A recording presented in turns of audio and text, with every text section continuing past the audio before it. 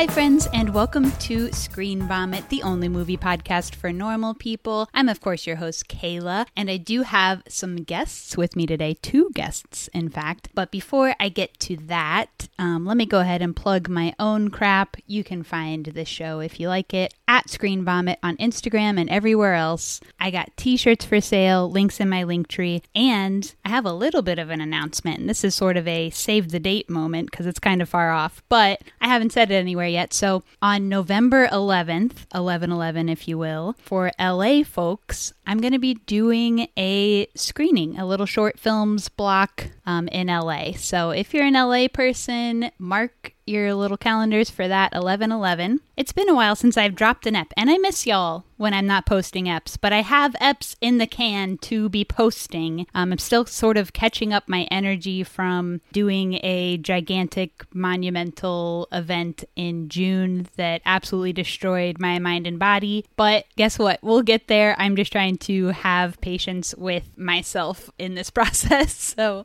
bear with me, but thank you for sticking with me if you have, and thanks for joining in if you're new. So let me get to my guests today. I have with me 2 celebs. I have Al Warren and Michael Bible, who are filmmakers. Michael's also a writer. I have been such a huge fan of Al's work for a really long time, and so it's so cool to have him on. The both of them just made a new movie called Dogleg, which is sort of touring in a way that a band does, I guess, at the moment.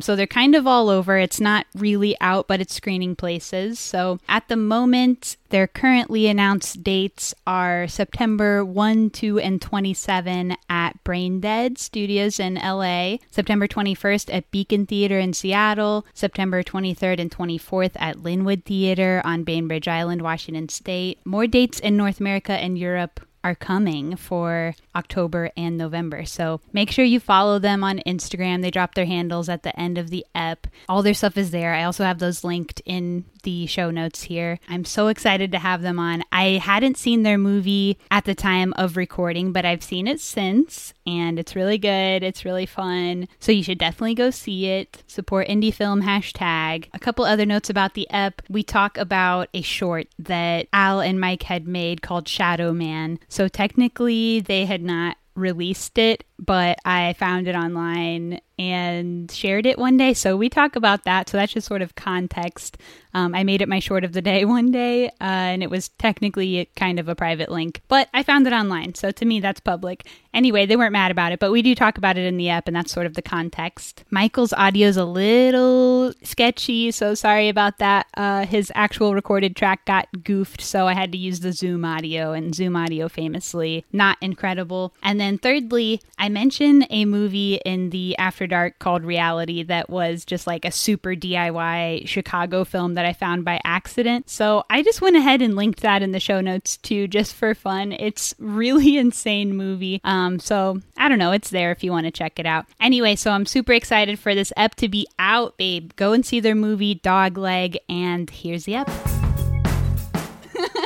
Thank you. Patreon subscribers, 50% off this week with Blue Box Home Good Foods featuring fresh. Oh yeah. I'm wondering how much really is Mark Maron getting paid for that shit? Because if he interviews someone that you like, I find myself like having to skip every 3 minutes because they'll just jump in with the shit. Yeah. It's like, are you losing your libido? I remember, and he kind of like talks about it for a second. He has like a tag. And the ads are long too. As fuck. They're like 5 minutes. They're way too long. Yeah. He'll go like 30 seconds of just thinking about it. He'll be like, yeah. Yeah, doing a lot of skipping when you're listening to actual popular podcasts with celebrities on them. Right. I'm not trying to do all that. You've got 2 massive celebrities here today. We want the audience to stick around and just enjoy the genuine combo. And you know what? I'm giving this to you ad-free. Damn. So out of the kindness of my heart, I don't get paid a damn dime for this shit. They don't want to know how much we're being paid for this. So also not a damn dime. Sorry. I don't have no dimes to spare. Okay. But I do have some celebs in the house. Al, I do have a confession to make a little bit. I got to come out as I'm probably one of the biggest Christopher Borgley fans, which means that I've seen many shorts that you're in probably dozens of times. Wow. Thank you. Do you have a favorite? Probably former cult member, but a favorite of your characters is probably Ear, the Ear character. Well, you get to be nasty, and I love a nasty character. Thank you. Thank you very much. I haven't posted about it yet, but did you see the promo that we did for his film Sick of Myself? Yeah. Okay. Where he gets shot? Yeah. Yeah, that rocked. Thank you. I think I've seen, pretty much everything that he's made that I can find. Yeah, he's great. Shy confession. He's great. I'm a bit of a short film head, so that's kind of my thing. Yeah. I love short films. I mean, you've now seen within the last week. Uh-huh. Yep. I found a couple of ones that you've created. Yeah. But it's sorry for accidentally spilling the beans on that one today. You know what? It was kind of good. Like, I've had that on my site and just never promoted it. There was like a time where we were going to premiere it with this one group, and then... what's it called? Shadow Man? Was that it? Yeah, that's what I'm guessing. Yeah, Shadow Man. And Michael and I were writing a lot during the pandemic. We were making Dogleg, but like everything was super halted, obviously. We were kind of just like writing every day, and I think we wrote like 9 different scripts, and then I would show them to my friend who's also my DP, who lived right up the street. And Shadow Man was one that we felt like we could do safely. Yeah. We shot it at my house with my dog and my friends, and I don't know, we just never released it, so it was kind of serendipitous. You know what's funny too is the guy that plays the Shadow Man is the producer of all of those Chris Borgley shorts that you were mentioning. Hell yeah. And he hit me up this morning asking for a link to it because he was trying to reference some sound design stuff for a project he's working on. So then really? All of a sudden there's all this Shadow Man traction, and people are like, oh my gosh, this is the greatest film I've ever seen. And I'm trying to promote another Everyone's film. talking about it. They literally won't shut up about it. And you're like, I've got something else to talk about. Siskel and Ebert are literally like blowing my phone up right now. I had to put it on Do Not Disturb. Yeah, I mean, I didn't feel like it was, even though it is technically a private video. Is it? Well, it's like the kind where you have to have the link. It's not just like on your Vimeo or whatever. Okay, yeah. But it's on your website, right, which is how I found it. So I felt like that's released enough. For sure. It is. It is, and it was, and we're good. Hell yeah. So you guys made this together. Michael Silent third in the room.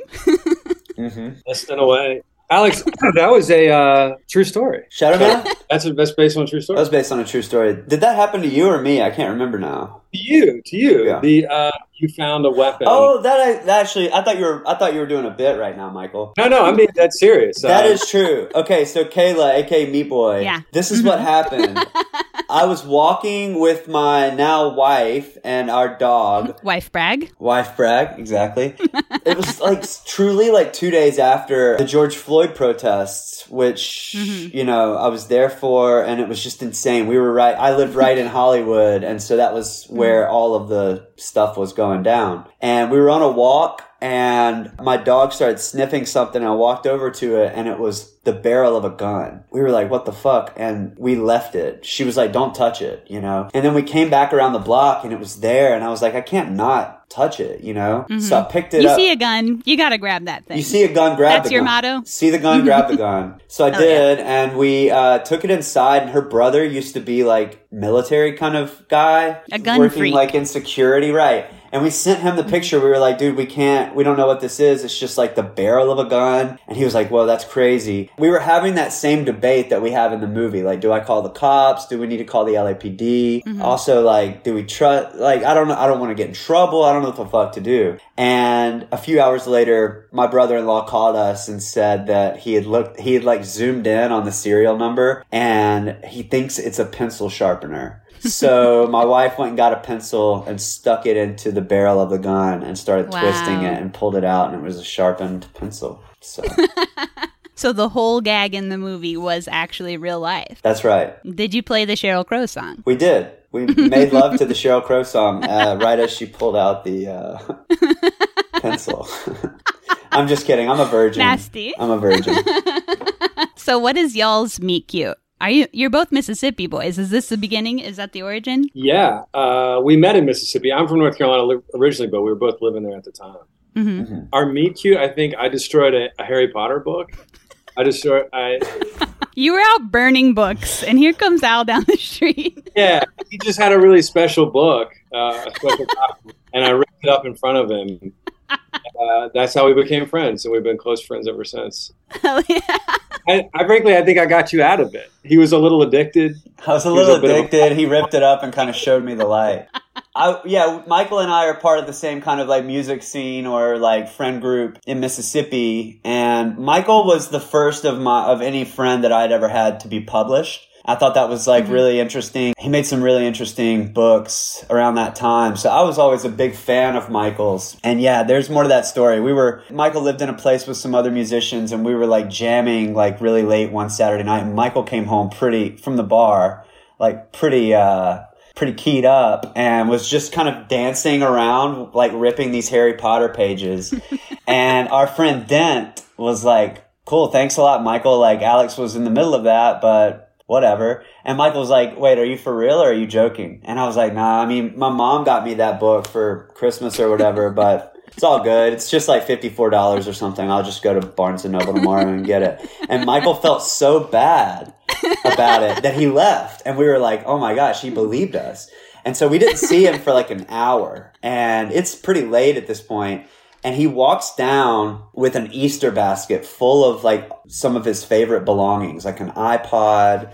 I don't know what all was in there, some socks. And he gave it to me as like a gift to say he was sorry. And I accepted. And then we didn't tell him for a few days. You said I do. I said I do. That was the beginning of that. It was very cute, I have to say. It was a meet cute. It literally was. Cute. Aw.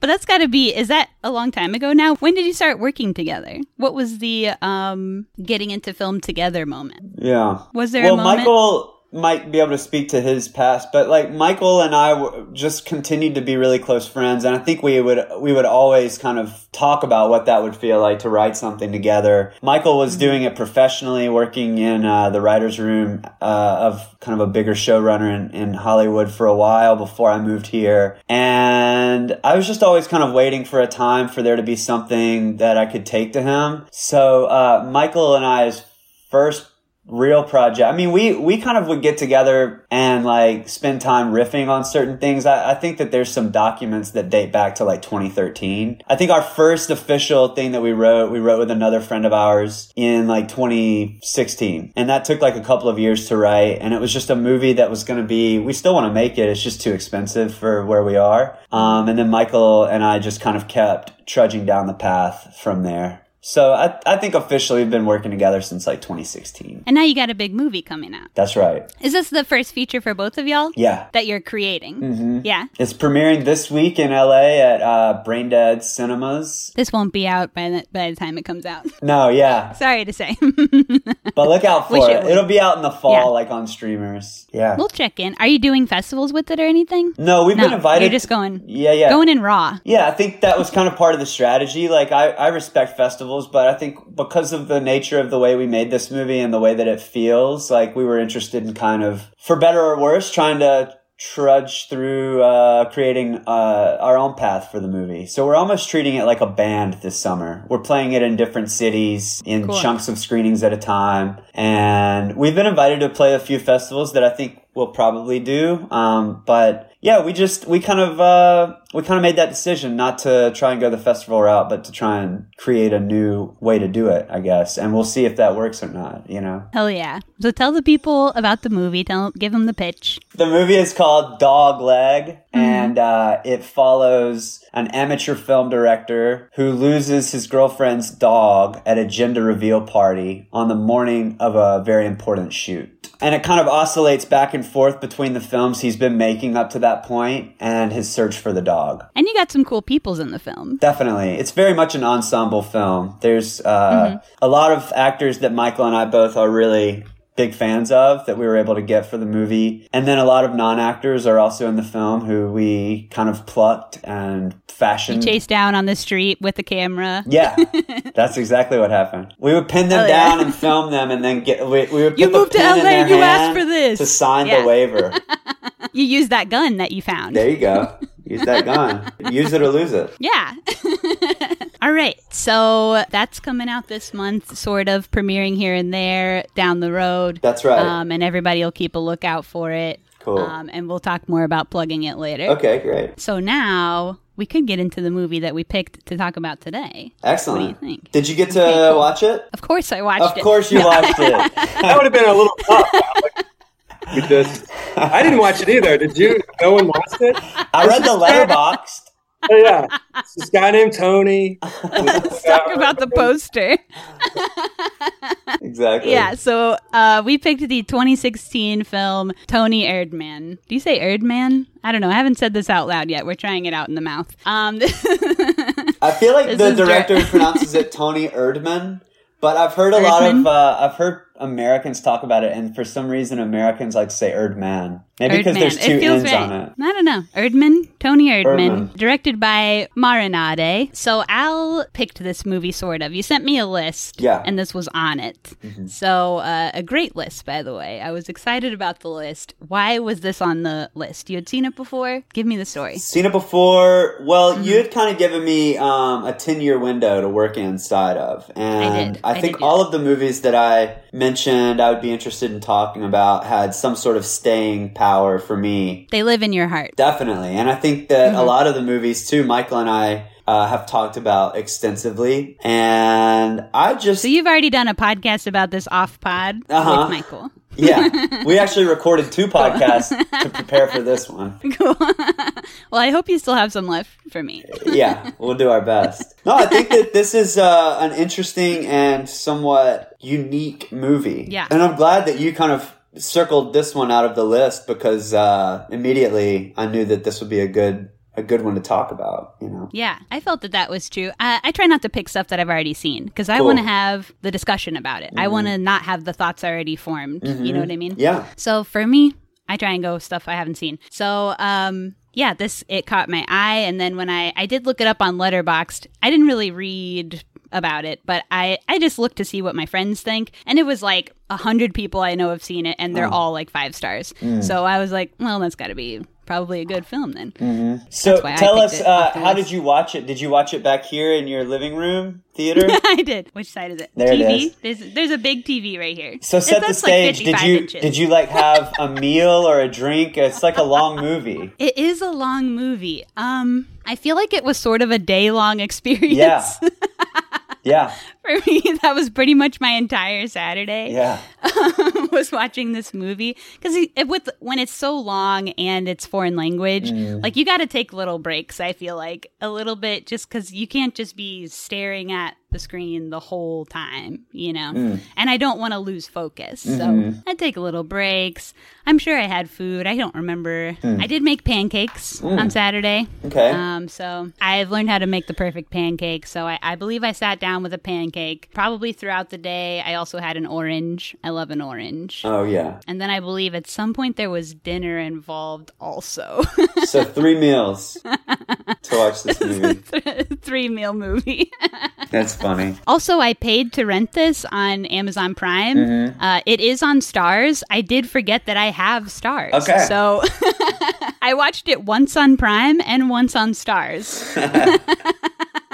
Nice. Getting all of the experience. Yeah. So that's kind of my journey. So, Michael, had you seen this also already before this? I have seen it, but this was a deep watch. I sat with a notebook and I really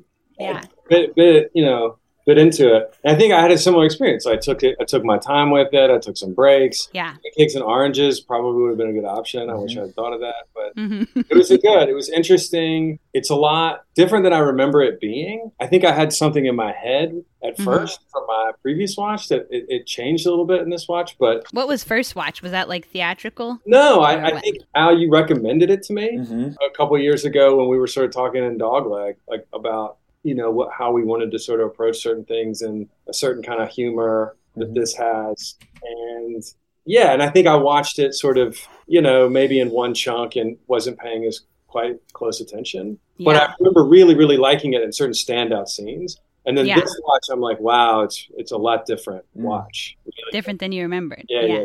Much better.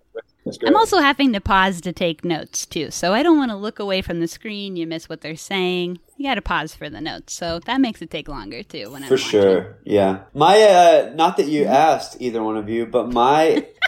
I really don't care how you watched it. Yeah, I don't give a fuck. We're moving on. Fuck your experience, Al.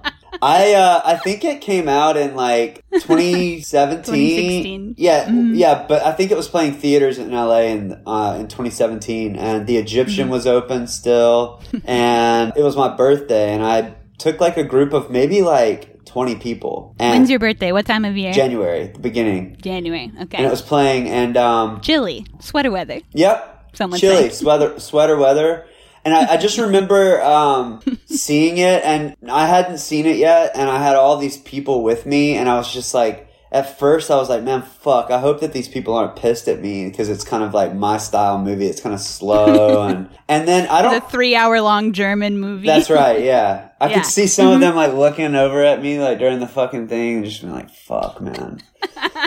You really owe me for my birthday this year. They were looking at me and saying you're lucky it's your birthday, yeah. But that first kind of big turn where, you know, the father, I mean, we'll get to this, but like that first big laugh, it felt like everybody relaxed into their seats. And yeah, it's a long movie for sure, but I just remember like that first watching it all the way through in a theater with probably like a half-packed room. Like it wasn't fully packed. It was just a random like January night. Man, I just remember walking out of there. Like people were fucking, it felt like you'd just been to like a good concert. You know, people were kind of electric after it. And you've been on a journey together. Right. Yeah. That was my experience. Thank you guys for asking. Did you watch again for this? Yes, and I watched it last year on my birthday as well. Oh, okay. So it's a birthday tradition now. It is. It is. Hell yeah. Okay, am I allowed to move forward now? You are. Officially. Thank you, sir. You're welcome. All right, so this is a German movie. So cast for this is all basically German people who I didn't really recognize for anything. The guy who plays Hindenburg, Michael Wittenborn, was just in that movie All Quiet on the Western Front, which I did not watch. But that's a big movie that maybe some people have seen. I didn't see that. I didn't see it. Critic scores, we got 93% on Rotten Tomatoes. 67% of Google users gave this a thumbs up. So that's, you know, not as good. But a 3.8 on Letterboxd. So that's a decent. Can I have one of you read a little summary? I got one in the chat. Al, you're the actor, so you have to. Do you want me to do this in the Jerry as... Yes. as George playing Kramer? Okay. A practical joking father... A practical joking father tries to reconnect with his hardworking daughter by creating an outrageous alter ego and posing as her CEO's life coach. Excellent. So that's what the movie's about. Now we can get into it. This is about a 3-hour movie, as we said. It's quite long. But I think every hour of the movie is kind of a different part of the story. So this first hour is sort of the setup of the father, how he lives, and the initial entrance of the daughter and the conflict. So setting up daddy. Yeah. The beginning is also super comedy heavy. So funny. Yeah. Big, huge jokes, laugh out loud moments. When we meet him, he's doing a prank. This is basically the first thing that happens in the movie is him doing a prank.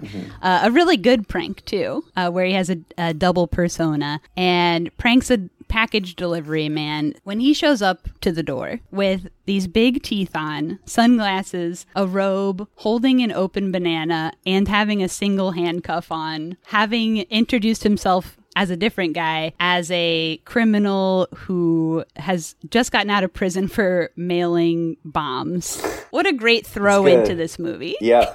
He does eventually reveal his identity to the post guy, which he does often throughout the movie as he continues his pranks because he is a regular prankster, but he's not rude. You know, he's an honest man, and you got to respect that. Yeah, but that's interesting. I mean, not to jump too far ahead, but you're right. Like he seems to kind of always reveal that it was just a lighthearted prank until he doesn't, you know? Yeah. Later in the film, his kind of pranking becomes maybe a bit more of a persona. He's trying out a character. Yeah, he's trying out a character, but it becomes almost like a Borat thing where he would never break. Because if he were to break, and we'll get to this, but if he were to break, then that would mean he really would fuck over the confidence or the trust of his daughter, which he already is kind of doing to an extent, but I think he's really like not able to come off the bit at some point. You know, he's locked into it. He commits to the bit. He commits to the bit. And you got to respect that too. Yeah. So yeah, the first part is just all around him. He's a pretty jovial guy. He takes care of his mom. He's a sweetie. He has a blind dog. He's got a big heart. He's a piano teacher. The next best laugh out loud moment early in the film is that school performance where he gets done up in corpse paint for the school performance and then shows up with all either like 7th graders or something, all in corpse paint to sing a song to a teacher who's retiring, singing that they're dead sad he's leaving. Just so funny. I almost wonder, I mean, this is not really a comedy. The beginning is so funny, but I would love to see what she could do with an actual comedy because I think some of the stuff in here is so fucking funny. Well, what do you mean by an actual comedy? Well, it's not just straight comedy. I mean, it's like funny stuff happens, but it's not really a comedy. Yeah. I don't think. What do you think? Why would you challenge me? You think it's a comedy? I think it's a comedy. Mm-hmm. Yeah. I mean, I know what you mean by that there's maybe as many gags or setups or sort of set up punchline kind of things. Mm-hmm. But I think that in a maybe a strict sense that there's a kind of continuity at the end, right? Like if a tragedy ends with everybody dead at the end of the thing or some sort of thing, so the case is solved or something. This is a comedy where like two people that were kind of apart have come together. Mm-hmm. I mean it in a maybe more like traditional sense. So it's not like a Hollywood comedy, like it's not like, you know, Dumb and Dumber, but its roots are comedy. Mm-hmm. And it has a darkness to it, but like a real, you know, comedic backbone. Mm-hmm. Mm-hmm. I don't know. What do you think, Al? Do you think it's a comedy? No, I agree. I agree with you, and I also totally understand what you're saying, Kayla. I think that you both sides. You're a centrist. I'm a in centrist. This argument. I'm a centrist in all things, period. I want everybody to like me. I don't want to say anything controversial. No, but I think that that's like an interesting thing to talk about is like what is a comedy? Because I think that we in America like have a rich tradition of great comedies. There's great comic directors from the beginning of cinema here in the States. Michael and I are both big Buster Keaton fans. You know, there's a ton of like titans of comedy that probably would do things a lot different than the German sensibility or Marinata's sensibility. But I do think that the bones of everything that she's doing, even though she seems to kind of be from this Berlin school of movie making where things are a bit more centered on drama, I think she's using that to kind of create this like stop and start or this kind of high and low rhythm. And I think that that's what makes the jokes that are so memorable or the comedic moments that are so memorable as strong as they are because you have the kind of uncertainty that leads you to that. It's not like a Judd Apatow film where you know somebody's going to say a quippy thing and then somebody's going to get the thing ripped off of their titties and then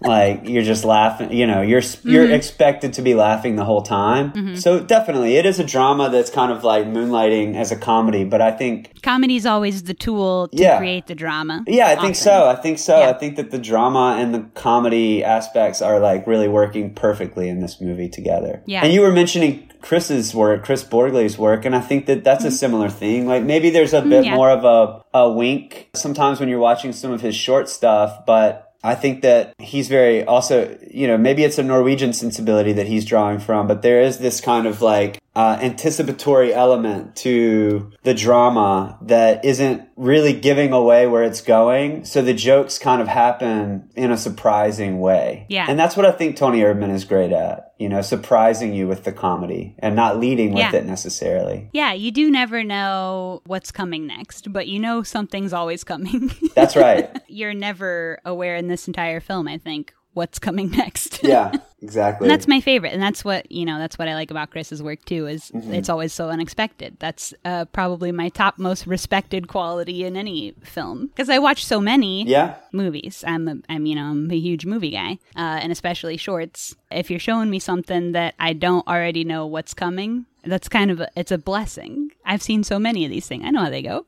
Right. And don't you feel cheated by that? Like I do. I don't want to watch. I don't know. Maybe I'm just like fussy about the things that I like to watch and the things I don't. I feel like you gave like a run of show of what we're going to talk about. I'm skipping all over the place, but I feel like the stuff that I'm watching in just like the time that I'm watching stuff is either like kind of I don't know, like it's either like going to be like a highly esteemed kind of cinematic experience that has been vetted by like the world cinema stage at some point, or it's dumb as fuck. It's like 90 Day Fiance and Love is Blind, you know? But that in between shit, and I'm not going to call names, but there's a certain network right now that Michael knows who I'm talking about. There's a certain network putting out comedies and shows that feel so doctored and noted by the producers and the executives at that company that there's just nothing to draw from it. Nothing.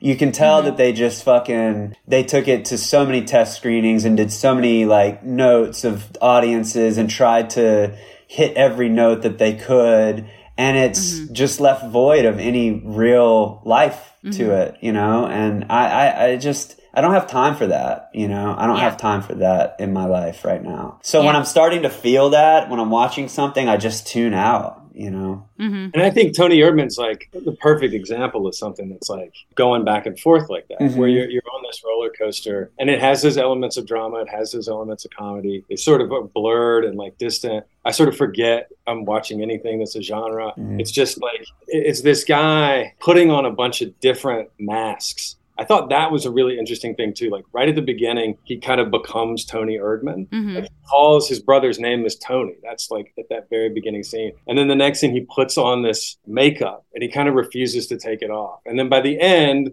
everybody's, you know, not to skip too far ahead, but there's a revealing scene, right? And then he's in this like crazy costume by the end. So it's like, you never know what he's going to do. And he can do that because he's set up the rules of this story, or she's set up the rules of the story, that we can go anywhere and he can come in anywhere and be anything. I think it's a magical thing. And we're not going to see that in a sort of Hollywood movie necessarily. Like she has the freedom to sort of explore and expand. It's great.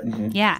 And it keeps you on the lookout at all times for where he's going to be popping up and what kind of hijinks he's going to be up to. Absolutely. Yeah, that's just so fun. So this guy is also based on the director's real dad, who was also a prankster and whom she gave a set of Austin Powers teeth to when she was in her early 20s. Genius. And he always used the teeth as a prank too, and was also a music teacher. But she said that was his favorite joke, was to use the teeth. He would use them before going to the dentist, or when he was about to complain about food at a restaurant, or if he had something really serious to say, he'd put in the teeth, and had a really good sense of humor. So those aspects of this guy are based on her real dad, which I think is really sweet. Yeah, I do too. I've heard her talking about how her family, her father included, or her father chiefly, kind of deal with, like the tensions of life with comedy. You just gave good examples of how he does that. But I don't know. Do y'all have family members like that? I would say my dad was kind of a goofball. Yeah. But I haven't known him in a long time. But yeah, he was a goofer. Yeah. For sure.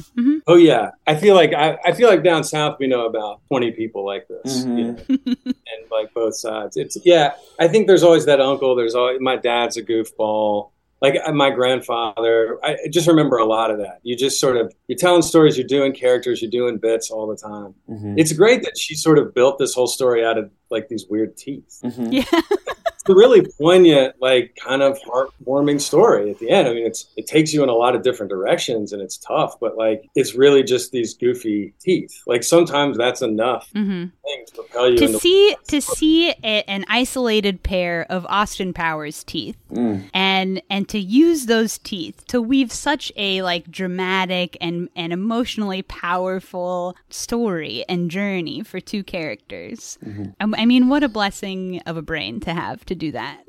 Totally. That rocks. Musical number to boot. I mean, there's some really funny moments. Real great slapstick, a lot of misdirection, you know, like we've already been saying, but you know, some committed ass performances. Like, dude is great. Obviously, like he stars this thing, you know, sort of ship. But she's an amazing counterpoint, and like how she reacts to him is a whole lot of the movie too. Absolutely, and a lot of that humor is like brought out through how she's fumbling through his antics. It's really like it's a sophisticated thing. Really funny. It's a good like straight line, wavy line kind of type of comedy that they're doing, where he's mostly the wavy line and she's left to kind of deal with it. And then there's a flip at some point where she becomes kind of the unpredictable character. She kind of takes on the persona of her father at some point. I think at first his silliness is really challenging to her. It throws her off balance. That's right. She doesn't know how to react to it. It sort of creates like an inner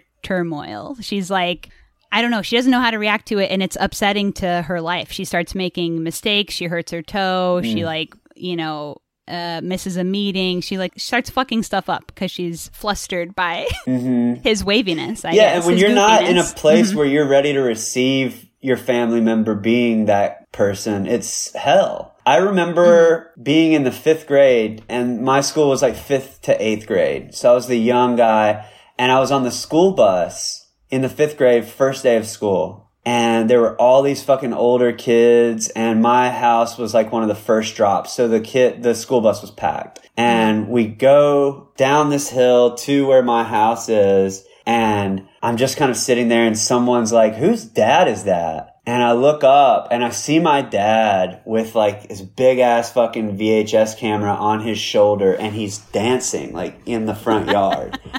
And he walks up to the door of the bus filming me. And I was just like, I couldn't believe that this was happening. And the kids on my bus, like some of them were like, that's funny. And some of them were like, man, who the fuck is this white ass fucking bald dad? And I got off the bus, and the bus left, and the kids were just like making fun of me. And I cried, and I was like, Dad, why would you ruin my life like this? Why would you do that? And I think that's how Inez feels a lot of the time in the movie, right? Yeah. And what did your dad say at that time? Do you remember? Yeah, he just laughed it off. He was like, stop being a pussy, dude. Like, this is funny. I feel like your dad is a very Erdmann dad. There's a lot of like coach kind of introduced now that had a lot of this, and like, youth minister kind of that's. What is your dad? How does he order from a restaurant? What's his like go-to bit? My dad will, at any fucking restaurant you go to, the waiter will come around and get to my dad, and my dad will be looking at the menu, and he'll go, okay, great. I think I'm just gonna have the double chubby chuck with the Mexicali chili bar. And then the waiter will go like, sir, we don't have that. And he'll go, okay, no worries. I'll just take the alligator snout sandwich. And that waiter's like, we don't have that. And then my dad will be like, oh, okay, I'll just have the steak, or whatever. Like, and nobody really thinks it's funny. Like, every now and then a waiter will like give him a little wink and a nod. But for the most part, the waiter is like, okay, this fucking guy, Yeah, you're right. My dad has a lot of Toni Erdmann in him for sure. I think all dads do, maybe. He's a very... Yeah. In both senses. He's also like, not a great father at times too, right? My dad or Toni Erdmann? No, Toni Erdmann, not your dad. We're like, roasting your dad. We're like roasting my dad. Air. He's like listening to this at work, and he's like, what the fuck, Alex? I did a good job raising you, man. No, I just had a kid, Kayla, and he's 10 months old, and already I'm looking for ways to Zorn his ass. I'm looking for ways to just like...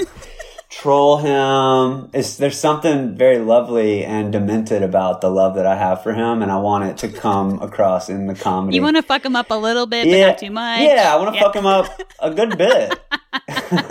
He's going to start walking pretty soon. Where's the line? He's going to start walking pretty soon, and immediately I'm going to start just shucking him. Sticking your foot out so that he can trip over it. This will make him a strong human, I think. Oh, yeah. Okay, where were we?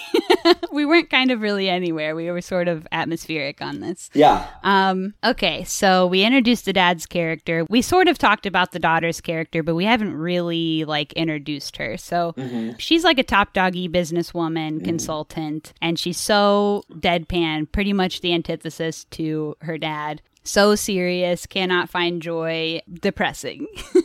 Yeah. Even. I guess we're introduced to her at an early birthday party for her, but we're not really introduced to her. Like, she's really not there that long. She's kind of on the phone and then leaves.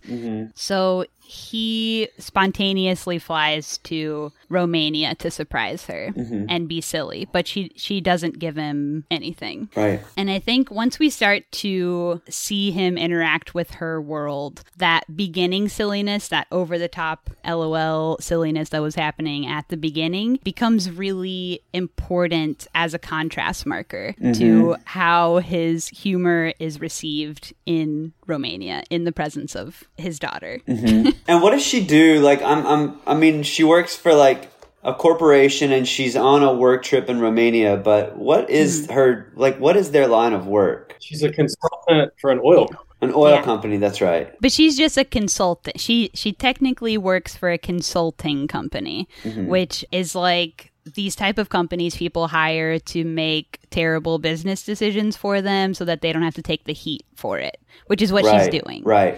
So she's in the process of, with this oil company, coming up with a strategy to outsource all of their labor, which means that basically all of their employees are going to be fired, or the majority are going to be fired. All the working class section of their employment is going to be fired in favor of outsourcing to save money. So she's kind of a demon. Yeah. Do y'all remember that movie, the Jason Reitman movie, Up in the Air, with George Clooney? No. Oh, it's about a guy that has to fire people. Yeah, that's his whole job is he gets hired to come into these companies and fire them, which I always thought was an interesting job. And I met someone not long ago who had just quit a job where that was what they were doing. And they were the nicest people, like so sweet, and their job was really to go in and fire people that had been working like their whole careers at these companies, because those companies were either downsizing or outsourcing for whatever reasons, right? But they would hire this guy to come in and do the head chopping, and it just sounds so brutal, so intense. Yeah, that sounds terrible. I wouldn't want to do that. No. That fucking sucks. That sounds terrible, though. I wouldn't do it. Yeah, it sounds tough. Whether you were like a very chipper person or kind of a hard ass, like mean person, it sounds like a hard job. Yeah. So that's what she's doing, essentially. But she doesn't seem fazed by it at all. Throughout the movie, we see more and more instances of her kind of owning her position in this, and sometimes being sort of on the front lines of her position in this. Yeah. And never really being emotionally affected by it. No. Because I think she can see the value in being the hardest of all of her colleagues, right? She thinks that that's going to help her career have a tipping point, and like she'll get promoted or get a better job. And I think that, which is interesting because that whole corporate structure of dealing with people can be so inhumane. And it's funny that there are so many careers within that sort of section of it to support that, you know? So then you have to imagine there are people like Inez who, not only do that, they're not like getting off on it necessarily, but they're not fazed by it because they're about survival. They're about growth for themselves more than anything. And they're also getting paid hella money to be evil. That's it. So it's almost like a character she's playing in her own life, you know? Yeah. The rest of their week together at this initial time is, just pretty heartbreaking. Just him trying to be goofy, trying to cheer her up, and her really not giving him anything. And every time he tries to be funny in this section, it comes out kind of sad because nobody's giving him anything. He just kind of seems like so out of place, and like the air's been sucked out of the room, you know? And it is sad. It's like, I don't know. It's like you kind of are watching her continually like deny the father and not give him an inch ever. And he keeps trying. And at some point you just feel bad for him. And I start to think about like dark shit in my life, like the people that died that I didn't say goodbye to, you know, just whatever. But going back to the beginning of this conversation, that's why I think that the comedy is so strong, right? Because it's not just, again, like not dogging Judd Apatow, but there's not that breadth of life in a Judd Apatow film necessarily. I mean, maybe there is, but it feels more like a plot point rather than something that's kind of naturalistic and organic to the character's life. And you have to sit through these moments to get to the funny stuff. Yeah. In Toni Erdmann. The comedy in this part is not used for comedy. It's used to create emotional response, to create sadness even, to create embarrassment and empathy. That's kind of interesting. Yeah. I think the end of like that first section, it's like you really feel a lot of, to get the humor, you have to sort of go through the pain and really feel it. He's lost his dog. His job's kind of over. Everybody his job sort of, he puts his foot in his mouth and does like a weird death themed retirement sing along. Like, what the fuck is that for? Like, it's just like nobody gets it. Nobody cares about his gags and stuff. And then it's like, he meets the daughter. She's striving at the ex-wife's house, the mom's house, and they're very put together. And he does this kind of weird thing and goes to see her, and they have this tearful goodbye. And like one kind of movie could end right there. Yeah, it's like tearful goodbye and this pain. And the next scene is the restaurant scene where she's going, "I can't believe my dad came down here," and he's like right behind her. You know, it's like the funniest next beat is like right there. But we have to go all the way down to the depths of the pain to get that like ascendant comedy moment. It hurts so much. You know, he's all in it.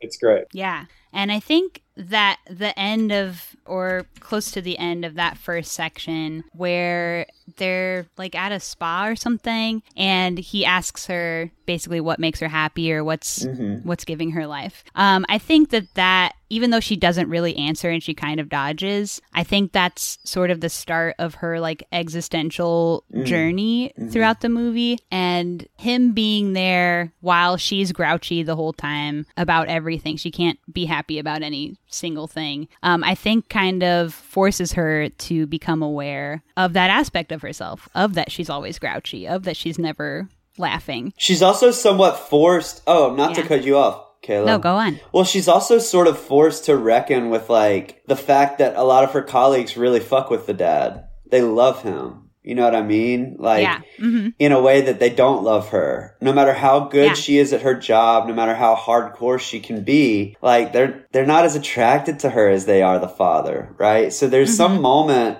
I think that moment where she starts to have this somewhat existential conversation within herself is kind of forced upon her also from that same sense of survival, where it's like, well, shit. My boss loves my dad or loves Toni Erdmann. Yeah. What am I missing out here? And how can I play on that to kind of help myself? And I think that kind of like fear in her grows its own legs and creates something new inside of her, like a new thought, a new line of thinking about everything with her dad. Sure, yeah. And in those moments, too, there is a lot of sexism at play. Her boss just being like, go off and do shopping with my wife. Right. Like, I'm not really interested in your business proposal. Right. That's interesting. Okay, so then 1 hour mark, we hit this start of this sort of middle section where we're joining her on her journey. We've kind of, dad's gone, quote unquote, left town, and we're with her on her section. Yeah, her and the girlies are out complaining about their quote unquote terrible weekends, which were like, my loving dad came to visit me. That was weird. I went to Naples and it sucked. Right. And he does a great reveal, spinning around in the wig and the teeth and introducing himself as the titular Toni Erdmann. Yep. He acts like a total stranger. This is his new persona, the Toni persona. And she does not spill the beans on his character, even though she could. Why do we think that is? Because she could play off of him, like you said? Because she could use his charisma to gain points within her peer group? I mean, I don't think it's that calculated at that point. I think it's a fear, right? Like, okay, if I let on to the fact that this is my dad, then the whole house of cards that she's building will crumble. They're going to think I'm silly? Yeah, or they're going to just like take, they're going to think my dad and my whole family are like a joke. And I'm, she's like positioned herself in this way that's very serious, and I'm not a joke, and I'm a serious person and worker in this company. And I think that if she let the cat out of the bag, that, that guy that just turned around and introduced himself as Toni Erdmann with the teeth and the wig is my dad, I think she would forfeit a lot of the work that she had been doing. So it's easier for her to just kind of go with it and hope that it will end. Yeah. Yeah, I think I think that's the moment that like Toni is born, you know. Yeah. He's dealing with like, okay, what's he going to do? What's he going to say? It's also, it's such a funny like world they're in. Romania, right? Yeah. You know, and it's kind of this like post-Cold War thing. And where is Romania? No one can say. We don't know.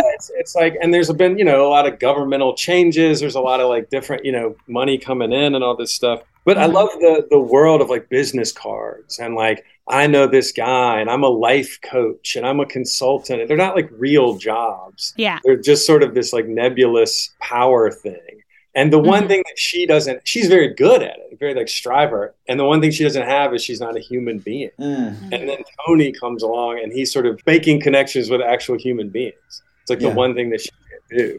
Right. And then she's got to sort of draft off of him to try and get it positioned with the boss and so on. And then I think that my favorite part of that scene is when they sit down to have the meal finally and he's behind them. Yeah. Still having scooting. He loudly scoots the table forward in the background though. And having him, this continues with him. That he's always like popping up somewhere in the background. You don't know when you're going to see him, but he's doing something really funny off screen or side screen in the background. That rocks. It just keeps you looking out, you know, keeps you on your toes.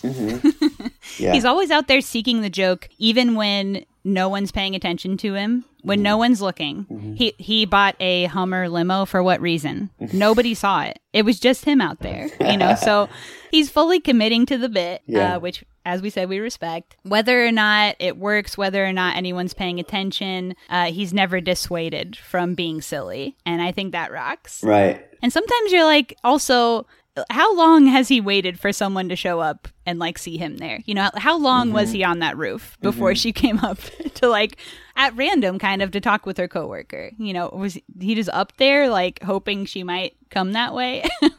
Yeah, it's a good point. It's like, yeah, his commitment to the bit is kind of unparalleled. Like, you're mentioning all these kind of gags that he tries out that don't even get seen by anyone. Yeah. There's a patience to it. You know, and you don't really know his end game either, because you're like, true, right? Yeah, the beginning, like that, he's sick. He has like a heart monitor. He starts taking pills. You're like, okay, is this some like crazy spend all my money on my like last day of living or something, or is this just an elaborate prank? This is like something that he does. Like, what's his angle here exactly? Like, is he trying to humiliate her? Like, it really, sometimes it feels weirdly mean-spirited, like he's trying to get it. But then other times it's like completely just for a gag, for a goof, you know? Yeah. It's great. To just like try and be around her, you know? Yeah. He's testing her sometimes. He's testing her. He's provoking her a little bit. For sure. But I think ultimately with good intention, like he just wants to crack her. He wants her to crack and be silly and have fun and experience joy. And he doesn't think she's getting that. So it's like, what do I have to do to make you be happy, to make you have joy, and frankly, to make you smile? Because women, let me tell you, they look a little better when they're smiling. But he's just not getting it out of her. Wait, you think women look better when they're? Let's camp out on that for a second. But he can't get it out of her. Yeah. And so he gets rude, you know. But it's ultimately, he's got, you know, love in his heart and he's just trying to get his little girlie back. Right. But she ain't having it, really. Right. Not at this point in time. Right. Yeah. Right. Which I think is like admirable for a parent. Like to care that much, to go through all that. No, seriously, I think that I've seen like a pattern with parents of friends and whatever. Like, not all parents, of course, but I have noticed, like, as we get older. Hashtag not all parents. Hashtag not all parents. Hashtag not me. I've kind of noticed that as I've gotten older and friends have gotten older, like parents can sometimes have a short fuse where they're like, you know what, fuck this. Like, I've given you everything that I could, and now, like, just, you know, do your own fucking thing, because that's all you're going to do anyway, and what the fuck do I matter? And kind of this, like, wash your hands clean resolve about kids that become adults. So it's somewhat, like, admirable that he's really putting in the time and the money and the commitment to the bit, you know, for all intents and purposes, so that he can just get some time with her and some some attention from her in a way. And they're blessed to be European, where they get 6 weeks of vacation a year, so they have time to just be chilling, 6 or plus, I don't know. And they have time to just be chilling and goofing off with their daughter and spending time loving their family, where not a lot of us get that time and opportunity. So he's a little blessed in that respect too. Totally. But he is also, not only he's confronting her with his humor, etc. He's also being protective of her. Like, he does insult her coworker who was being sexist to her. Mm-hmm. So, he's also being protective daddy. And I respect that too. Yeah. So what's next? She has some social scenarios that he's only involved in one. But one is her sexual relations with her teammate, coworker. Which just was her teammate coworker. Yeah, just an interesting scene. She refuses to fuck. For the Cliff's Notes, she refuses to fuck, but she does make him come on a cookie or something, a little cake. Yeah. And eats it. So they get a little nasty. Yeah. But she's still denying herself joy in that way, right? Mm-hmm. She won't fuck. Right. Then secondly, she calls up the girlies to go clubbing. Mm-hmm. And they get into some drugs. They do a little blow. And she's still sad there. She's still not having a good time in the club with her girlies, doing drugs and drinking, crying. Sitting there quietly crying in the club. And who hasn't Dad been doing there? Gags. Dad's doing gags. Yeah. You're yacked up on blow and Tito's. And who hasn't been in the corner of the club crying a little bit? I'm watching Michael right now on the Zoom, and he's just rifling through 30 scenarios where this has happened to him over the past couple of years. He's thinking about ripping up that Harry Potter book, crying quietly in the corner. That's right. There's a lot of volumes of that book. So, thus far, every time we've seen her have the opportunity to be in a pleasurable experience, to let go, have fun, she does not take the opportunity, or she sabotages it. She doesn't even, earlier she complained about the massage that she could have gotten. She leaves the massage. She won't give fuck. She cries at the club. When they were having her first birthday party at her mom's house, she was faking being on the phone to not be at the party. So It's like every opportunity she could have had to experience joy, she's kind of denying herself that. Yeah, maybe that comes from this kind of persona that she has at work, right? Like, maybe deep down she feels some guilt about it on like some deep level, and this is the way it surfaces. That because she's kind of the exactor of pain to an extent through her job, she can't allow herself to experience any pleasure or traditional pleasure. Or maybe she's sort of overcorrected in her effort. As a woman, you got to be a little more stern to be taken seriously. And she's sort of overcorrected and now can never not be stern. Yeah. But nobody else is making her that way. It's just her. It's just an internal thing that maybe she starts to slowly realize. It's interesting. Mm-hmm. Yeah, I think it's like the first time we see her is really interesting too, and how she's perceived. Like, her stepfather and her mom are sort of preppy and like upper middle class, and they're very proud of her. She's living in, she's down in Romania doing this, but soon she's going to go to Shanghai, or she's off to some better job, and she's really killing it. Oh, she's so busy. And then just, beat after beat, like you said, she just starts to unravel. And you start to see like, oh, none of this is what it seems to be. And she kind of goes into this crisis. And yeah, I haven't thought about it, like her inability to feel joy or pleasure until really that climactic end moment. Yeah, it all comes out. Yeah.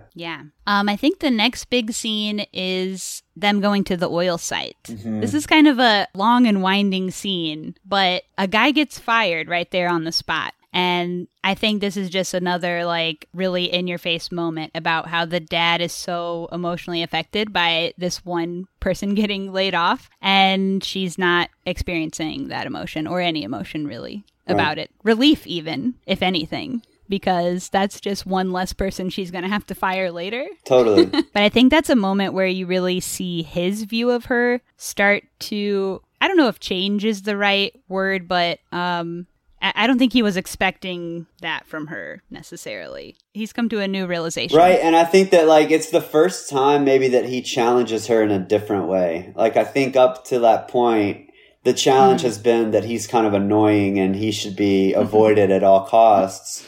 Yeah. But this is the first time that he's kind of confronted her or just shown, like, not disdain, but just like some disappointment at her heartlessness. And maybe that starts to kick back on her for the first time in a way that his pranks could never, you know? Yeah. It also feels like she's kind of calling his bluff a little bit. She's like, oh, you want to do this like Toni Erdmann character thing? Like, fine. You want to come to the parties where I am? You want to come to my office? All right, cool. Let's go to work with me. And you'll see what I do, which is laying people the fuck off. Right. And he does it accidentally because he's speaking English or German or something and they don't understand him and it's a miscommunication. And then there's this weird scene where he goes to use the bathroom at like a local guy's house, which is, and kind of shares this joke about the tiger like biting him on the ass or something. And he gives him apples and he tries to give him money. It's just very like, you know, the perspective is switched a little bit. Like, oh, you think this is a joke, but this is really my life. And that's the first time he's really even, I guess, gotten that close to her life, maybe. Right. Yeah. And it's maybe challenging to her to see him experience community bonding and compassion that she's not able to experience, too.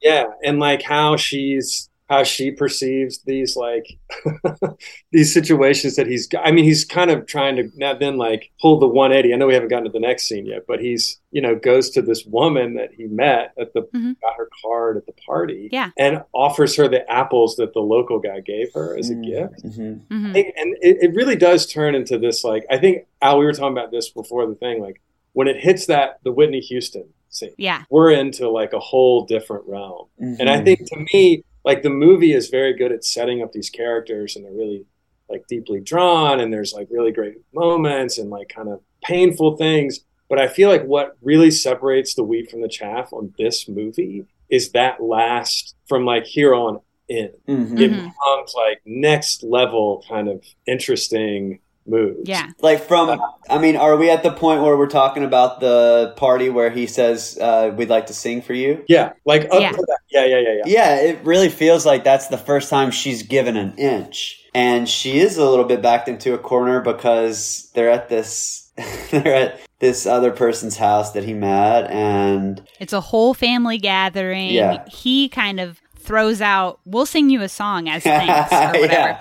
And she gets the whole family together. Everyone's settling in, all eyes on them. They really can't get out of this moment, you know, without seeming like a total ass and making an ass out of both of them in the process. So yeah, he plays a little tune. He's a piano teacher, so he knows how to play a little tune. And she sings that Whitney Houston song, Greatest Love of All. Right. And then she does he does the intro like over and over until... she will come in. And she does come in and she does do the number. Oh, she kills it. But she doesn't let that moment stay. She doesn't let that moment climax. She immediately takes off. She leaves as soon as the song is over. She jets. Yeah. Yeah, he's sad about that and he stays behind with the family to still get that community and familial sort of connection, and also reveals his identity again because he's an honest man. That's right. I mean, and not to turn this to me and Michael necessarily, but I do think that like there's something interesting about a movie that does what you're talking about, Michael, where it builds up to this point and the rest of the movie just kind of sails to me. It really like is singing. And I think that Dogleg does that a little bit. We've kind of tested different edits of the movie as we were cutting it for the past couple of years and kind of seen what worked and what didn't. And I did a screening of the film before it's premiering this week, a few weeks back. And it's funny, like watching the film with an audience in a theater, I kind of see it in a new way that's different than watching it on a projector at Michael's place or at my place with a friend or on the edit system. And I think that our movie does that a little bit. Like there's a moment in the film and I think that from there... Don't spoil it. Yeah, I think that from there, it just sort of like... It starts to fall in a rhythm that's... I'm not comparing our movie to Toni Erdmann, but it has a similar like rhythm to it from a certain point on, where it just feels like you've built it up to this point and now it's not necessarily like the falling action, so to speak, but it feels like it's kind of skiing down a slope to the end of the movie. And that's how Toni Erdmann feels. I really love that. I think that endings are hard. I don't know if we got a good ending or not. I'll let somebody else decide that. But I always appreciate when a movie doesn't trip up on itself. And this movie definitely does not. It builds on itself to that moment of the Whitney Houston song and then kind of just like flies all the way to the last 30, 45 minutes of the film, right? Yeah. I was glued to the screen after this. Yeah, for sure. Right. And it's like these set pieces, I think like we talk about this a lot. Like Ruben Östlund has these great set pieces, like Square, you think about the end with the guy, like the museum and stuff, like these really great moments. And this is one of my favorite of all time, is the Toni Erdmann. Like, I think this is kind of like the end of Abbey Road. It's like a little medley of like a bunch of different scenes, like the Whitney Houston scene, you know, and in that, the very tail end of that, this woman of the family that's taken her in, that's having the party. I guess it's an Easter party. I was thinking about that. Oh, yeah. Yeah, they're painting the eggs. It's like ostensibly why he comes, I think. That's a conversation that he had with her. And she says something about, he's like, what is that? And he's like, oh, it's a mask. And that was right after he's like, I'm not really the ambassador to Germany, which is the story that he told her. Right. She's like, yeah, I know the ambassador to Germany. And that's like a little seed that gets planted for the costume that he puts on. Yeah. So it's like almost like he kind of has like, I think his name's Wilford, like his actual name or something, Winford. And it's Winford, yeah. Winford. Yeah. And then he becomes Toni Erdmann. And then by the time we see him at the birthday party, he's this hairy monster thing, whatever he is, you know? Yeah. Right. Yeah. So the birthday party is that third chunk. That's where we start, I think, the big final chunk. I like that you said it's like a medley, Michael. That's so true. It's just like from that birthday party on, it's kind of just banger scene after banger scene, you know? The buildup is done, and now we're just like clipping. Yeah. And I don't know if you want to like present the birthday scene or not, but I think there's a lot of mini scenes in it. Like just the caterers coming in and like start to see her sort of psychologically like that. I love that. So those sort of like cold moments in these kinds of comedies where almost that's funny to me in a weird way. Just how basic it is. Like her taking the sauces out of the refrigerator and putting them over on the table where the like, you know, pigs in a blanket are, and then switching getting the sign wrong and like switching it around, like which sauce is which. There's just like these really subtle things, and you don't really know where this is going, but she's presented everything just perfectly, and she's just gonna lose it. You know? Yeah. It's an insane build. So yeah, we've had the first section being the dad's sort of section, the middle section being the daughter's section, and then this third section being like both of them sort of breaking down and reassembling together, her especially breaking down.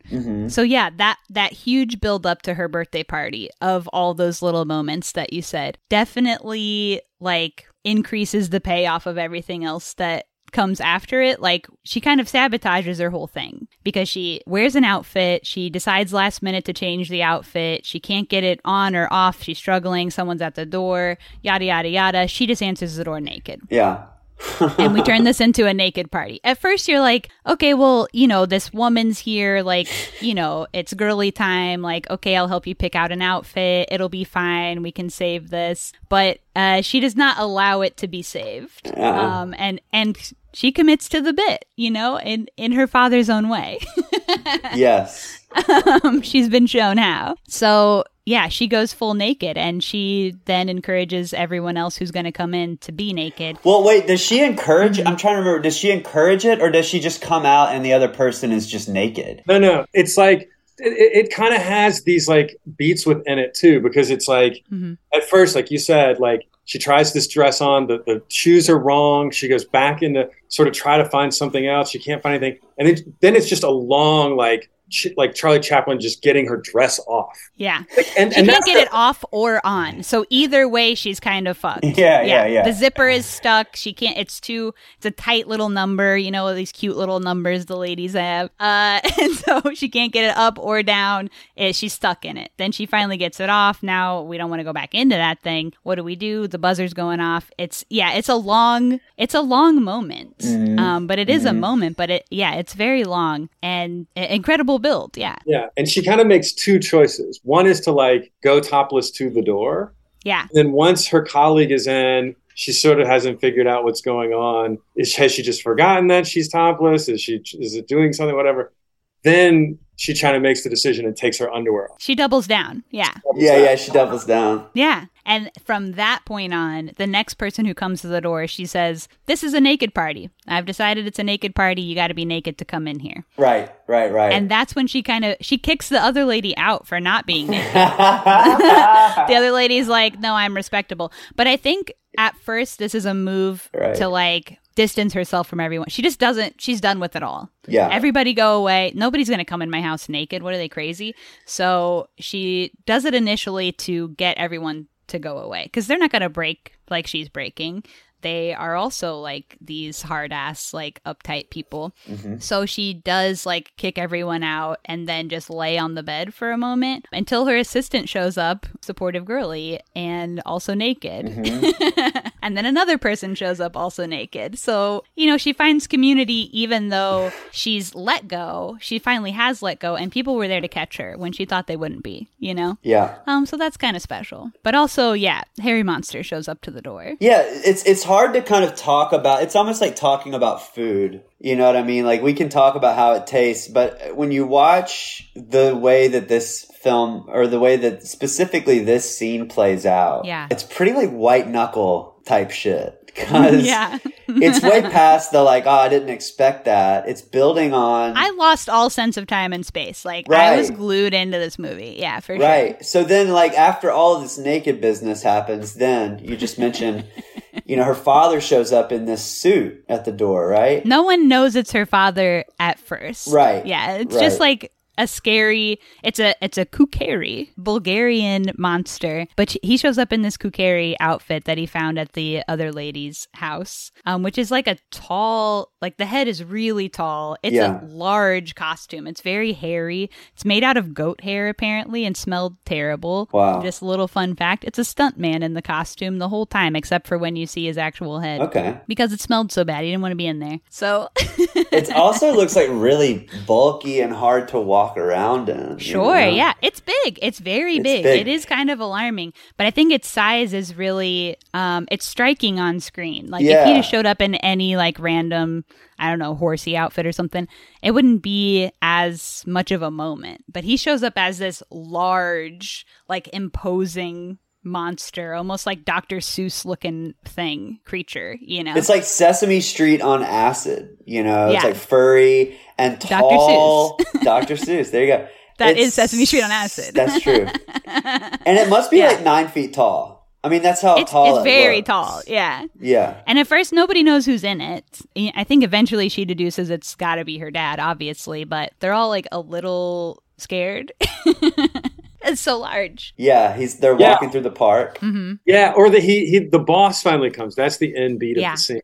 Mm-hmm. He decides, well, I love what the assistant comes in and says Inez, whatever, the main character, kind of puts a robe on. She's sort of given up on the nudity thing. Mm-hmm. And the assistant comes to the door naked and she's like, oh, you don't have to be naked. She's like, no, I get it. It's a challenge. Yeah. Like she's so in like corporate bullshit. And she's like, oh yeah, that makes perfect sense. Yeah. And then the boss comes, he's officially like, I guess we're doing this. And she's kind of given her points of like, you know, it's a real team building. Mm-hmm. Yeah, dude. And he slowly creeps in, and the dad in the huge 10-foot tall suit is right behind him.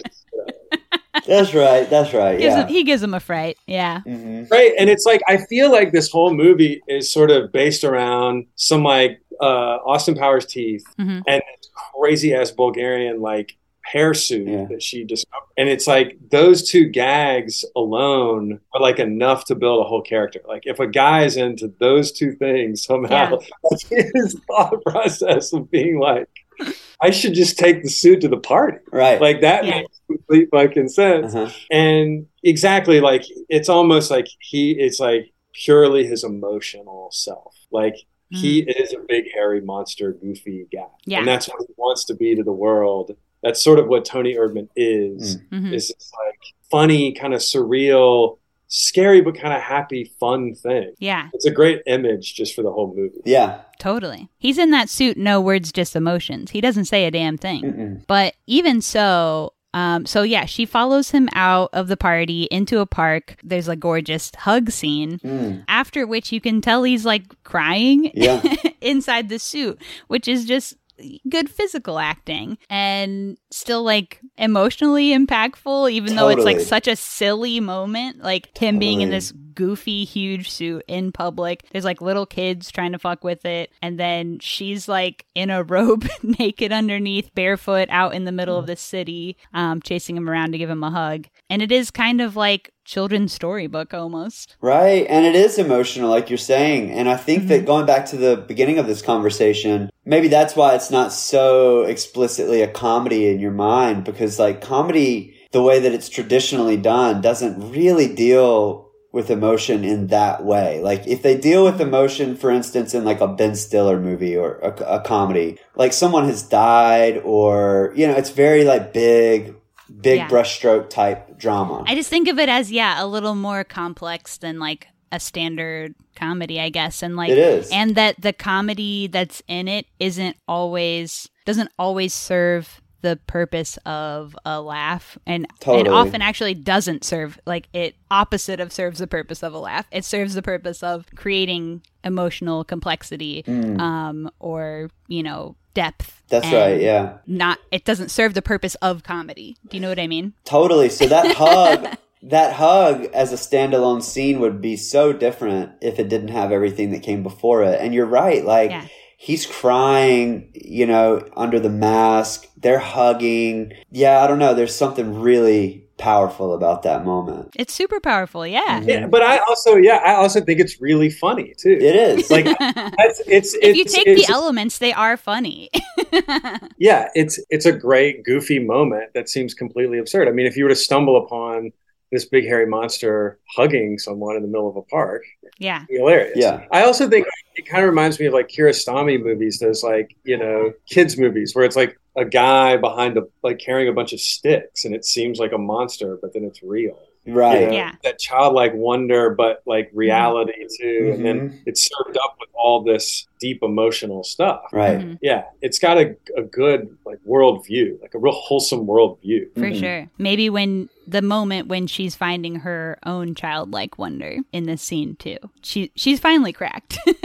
So yeah, that's a gorgeous scene. They do kind of like a death fake out for the daddy right there too. I don't know. That's probably, I didn't need that. I don't think. That's probably the only thing I think I would say that to in this film. I didn't need that. Just felt like it was a little much for you? Well, I'm just like, why? What was the point of that? Yeah, I thought similar, like when he's laying down and his chest is sort of going up and down, and you're like, I kind of liked it because I thought that it was kind of like building on the issues that they set up at the very beginning, that he has these heart problems. And, you know, I think that it's playing on my kind of expectations for the movie, which are definitely coming from some sort of like learned traditionality, right? Where I'm like, well, this was the climax. They had their moment and he's gonna die. Sort of some sort of Shakespearean type of ending. And that's not what happened. So I hear y'all, and I know what you're saying, but it works for me. I was kind of like playing around with the idea that he's dying. And it like doubled down on that emotionality for me, you know?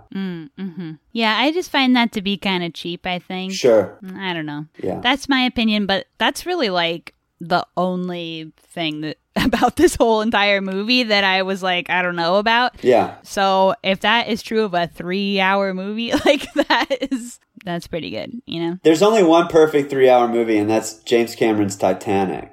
Oh, yeah. There's not one moment in that that's so false. True. Yeah. Based on a true story, some would That's say. right. Based on a damn true story.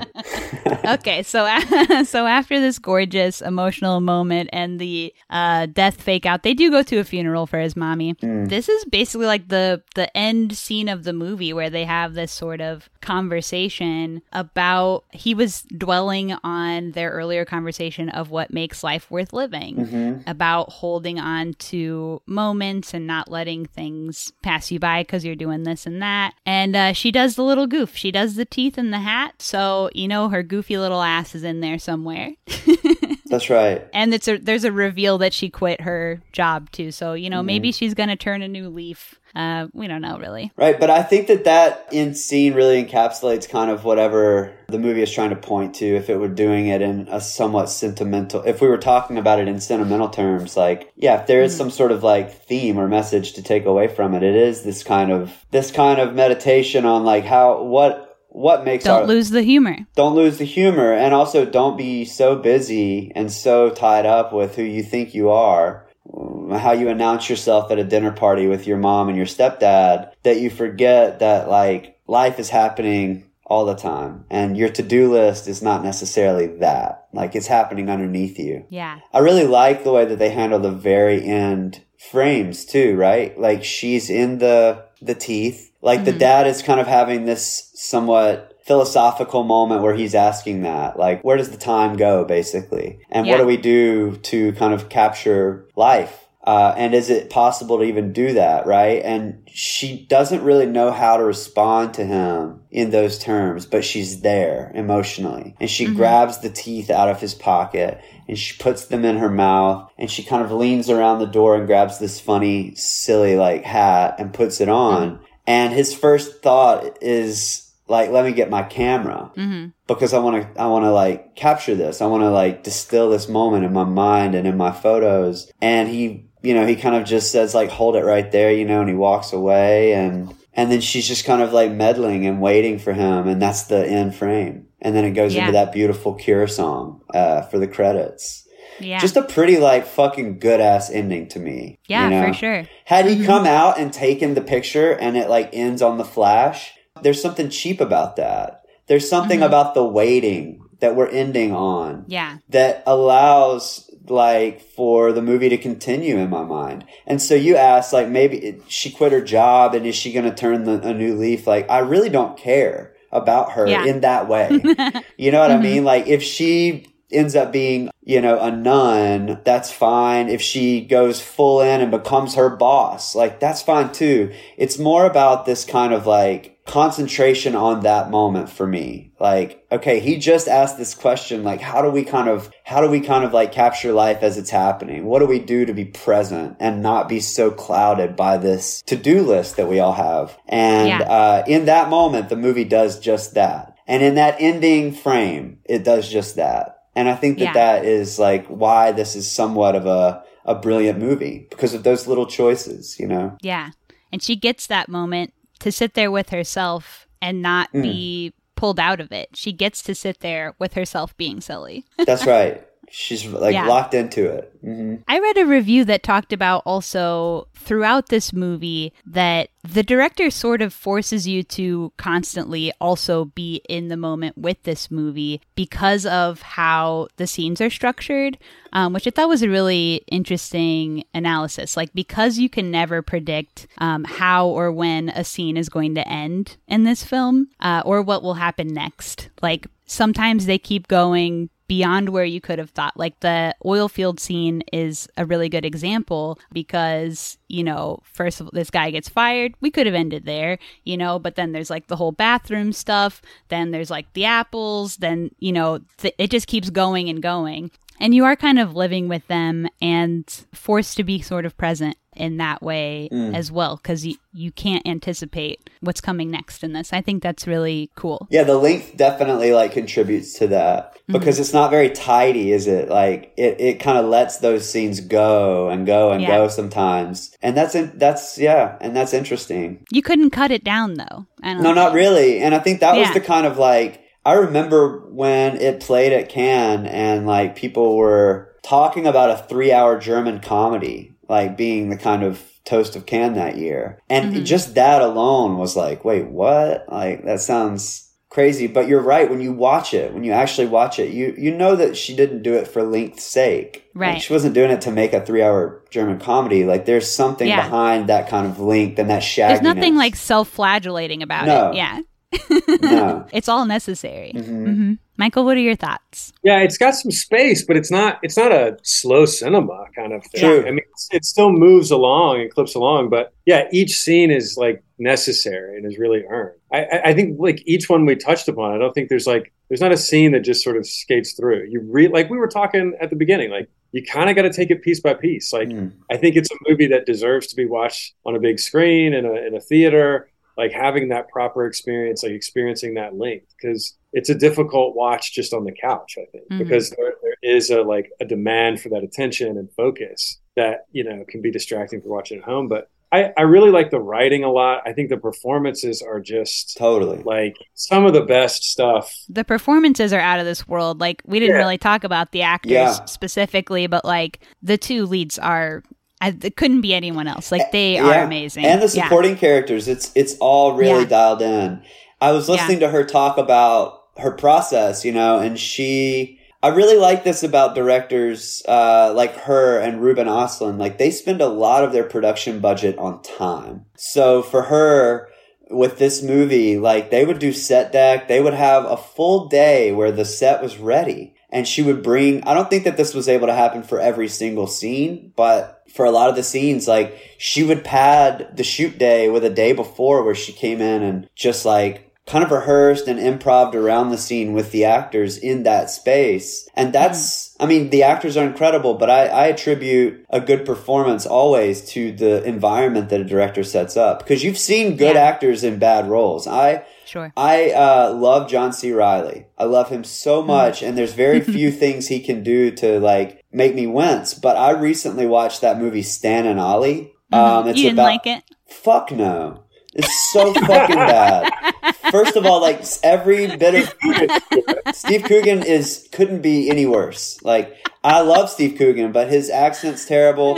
Dude, it feels like they just got the script and this is a cold reading. And I promise you, like I promise you, if you took a peek behind the curtain, they didn't do that process. They didn't go in and like take the time they didn't take the money out of the budget to give themselves time. And for whatever reason, I'm not trying to dog the filmmakers. I don't even know who made it. But like, I was mad disappointed in those two actors. And it's not necessarily their faults. Those are good ass actors. But whatever the case may be, that environment that they were doing the work in just it didn't hit for me. And if John C. Reilly is listening to this, dog, I got nothing but love and respect, homie. I'm not talking shit. Coogan, you're our hero, Steve. Coogan, we love you. Give us a call. We love you. Come on the podcast. We love you, Steve. Come on Screen Vomit. Check us out at screenvomit.edu. Thank you. I've been so good not to fucking talk shit about something specific, but we're nearing the end of this podcast and I just had to say that. Sorry. We had to shit on one movie before we Stan and Ollie is the movie I'm going to shit on. Stan and Ollie. I saw it in the theaters. I remembered enjoying it, but I don't, it's been I saw it in theater, so it's been several years. I don't have any specific memory of like performance or anything at this point. And that probably, that speaks to the power of the theater too. I might have felt differently had I watched it at the Egyptian on my birthday with 20 friends. Maybe there's like an energy around it that allows you to kind of get into it. But watching it from my bed, like on canopy on my projector, I was like, man, miss me with this bullshit. This is so bad.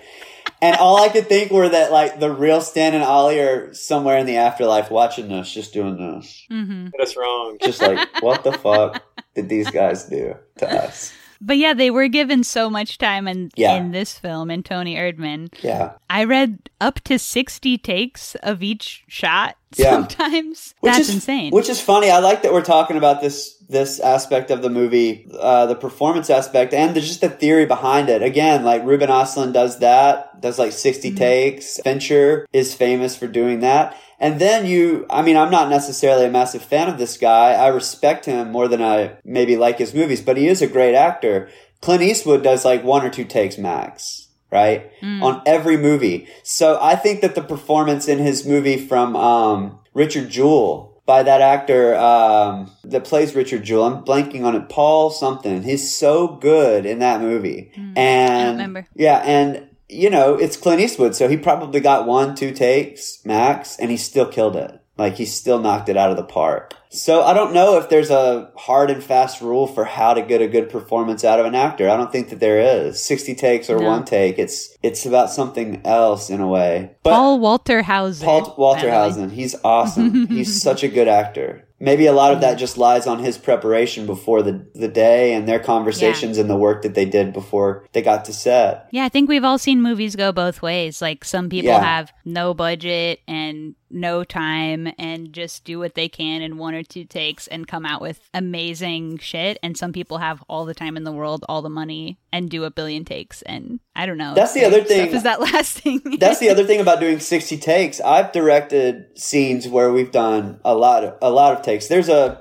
part of Dogleg that we cut out that's going to exist in a different movie now that Michael and I did in Mississippi with some non-actors that are very talented people, right? And we knew that we wanted to just kind of wear them down and get something loose out of them, right? And to do that, we needed to really sit with that scene for the whole night and not focus on coverage. We never moved the camera until we felt like we could. But we did probably 20-something takes of a long-ass scene, like 10-minute scene. It took forever. We just did it. And when Michael and I were watching back at the performances, it's not so easy to pick what's good and what's bad. Like, you kind of get lost in the sauce, and you don't really, you're not able to see the forest for the trees at some point. Yeah. So I think it takes a special editor and a skillful director to do that 60 take thing and then pluck out exactly what's the best moment that fits the film. I feel like that would be a nightmare. Did you see, you posted it, so I'm guessing you saw Bar Snakes? Yes, I did. So Bar Snakes was just a one-shot scene, and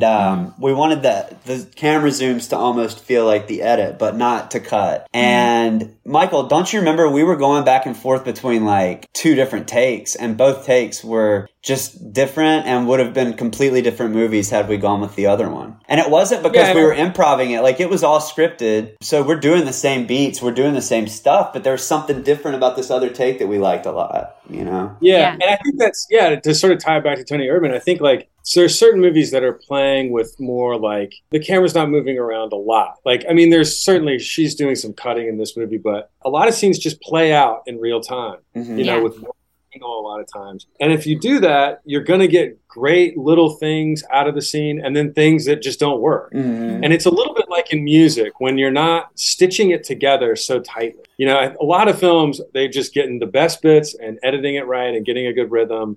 And they get all the money in the world, so they can get all, these editors to just work and stitch something that's passable together. But you're kind of doing a tightrope walk if you're doing these longer scenes. And something like Bar Snakes, it's like one scene, you guys kind of played it a little funnier. You know, the next one you played it a little darker. The third one you played it a bit of both and a little bit of that. And this beat hit that. And you kind of have to just pick one of the 3 because you're all in on not cutting. Yeah. And when you do that, you get more idiosyncrasies in it, just like in a song where you're not stitching it all together and making it perfect. Right. Yeah. Some parts are out of tune, some parts are perfect harmonies, but you kind of got to grab that thing. And I think she must be doing that if she's doing these 60 takes. Right. Like, she's finding in one of those that's some kind of magic. And maybe that's take 60, maybe that's take 1. But you've got to kind of do all of them to get there. I do want to say one thing that Al is a bit of a tyrant on set and likes to pull some kind of, Stanley Kubrick, Shelley Duvall sort of thing. Starve people and like shout at them. So that's why your street people were getting a little losing it towards the end of your shoot night that one night. That's just a philosophy you have. Just you're order. I mean, look, I don't want people laughing. I don't want people on their phones. I don't want people drinking water. I definitely don't want craft services. We got bananas and gum. Get that out of here. All right. Yeah. I want an environment that feels a lot like war in the trenches. Right. Sterile. Emotionless. Blank slate, Blank slate. Yeah. Okay. You're in the emergency room with the fluorescent light blasting on you. You're in a bed with no sheets and you're just hearing the click of the beep of the fucking heart monitor. That's how my sets feel. You make them wear an in-ear monitor with a beep in it just so that they feel that tension. And it's like a metronome, isn't it? It kind of keeps them clicking to the fucking seriousness of the moment. And keeps them also conscious of their mortality. There you go. My work here is done. You just nailed it. People are like, "Oh, Al, why are you such a tyrant asshole? Why don't we have craft services? Why do I have this metronome in my ear?" And if they could just listen to this moment of the podcast, then they would know. So I'm going to just start going, you know what? Check out Scream Vomit, episode 698, featuring myself and Michael Bible at 1 hour and 59 minutes and 4 seconds into it, and you'll know what I'm getting at. And you're welcome. We're giving up the special sauce a little bit. That's how it's made. But because Vanity Fair is calling me daily, and they're like, "How did you get these performances in Dogleg?" Rolling Stone. What are you are you the next Paul Thomas Anderson? And I'm like, get out of here, get out of my fucking face. You won't need to keep doing all these interviews. No. I mean, people are pounding at your door. You've done it, all right? The information's out there. Let the work speak for itself. You know? Exactly. All right, so I think we've pretty much wrapped up this movie. Do we have any further thoughts on this, or we can start rating this out of 5? Wow. Any further thoughts? This is where I'm a little tricky. The rating thing is tough for me, but I will say, big fan of Maren Oda. I don't know what she's got coming up next, but she takes a long time between her movies. Michael and I were looking at her fucking filmography. I always call it discography for some reason. Her filmography, and she made a movie before this, which is also... Yeah, she's got a couple other films, I think. Right. I haven't seen them. This movie that she made in 2009 is called Everyone Else. And it's way more serious and kind of like brooding in a way that doesn't have this comedic payoff. That said, it's really good. I really liked it a lot. Oh, you watched it? Yeah, a while back. It's been a long time, but I think it was showing on Mubi for a while. And just, again, like really good performances. She won the jury prize at Berlin for it. It's very like serious and sexy, but great. Yeah? Yeah. Is it horny? It's pretty horny, yeah. I don't know if I'm allowed. You might not be allowed. You might want to ask your landlord about that. I have to ask my landlord. Yeah. One thing I didn't mention that I almost forgot about was that they did start talking about doing an American remake of this in 2017. I think that's over. There was like Lena Dunham was going to write it and direct it maybe, or adapt it, I guess, and direct it. And then she fell off, and Jack Nicholson was going to be the guy, and he fell off. Wow. And then I kind of haven't seen any further articles about it that I could see past 2018. So. You know, I'm very wary of that type thing. You can just look at Downhill, the spinoff from Force Majeure. But listen, I will say, if there was one guy that could do Toni Erdmann some justice and give it some new life, I would say it would be Jack Nicholson, right? Yeah, and Kristen Wiig was going to be the girl. See, I don't know about that now. You don't like her? No, I don't. I like her, but does she have that kind of? I think more than anything, her casting would probably be just because she looks similar to the daughter, not necessarily based on her acting expertise. You know who would be great? Would be. You know, in Better Call Saul? I haven't watched it. Yeah. The opposite. The blonde? Yeah. No. I don't agree. She's great. I don't know.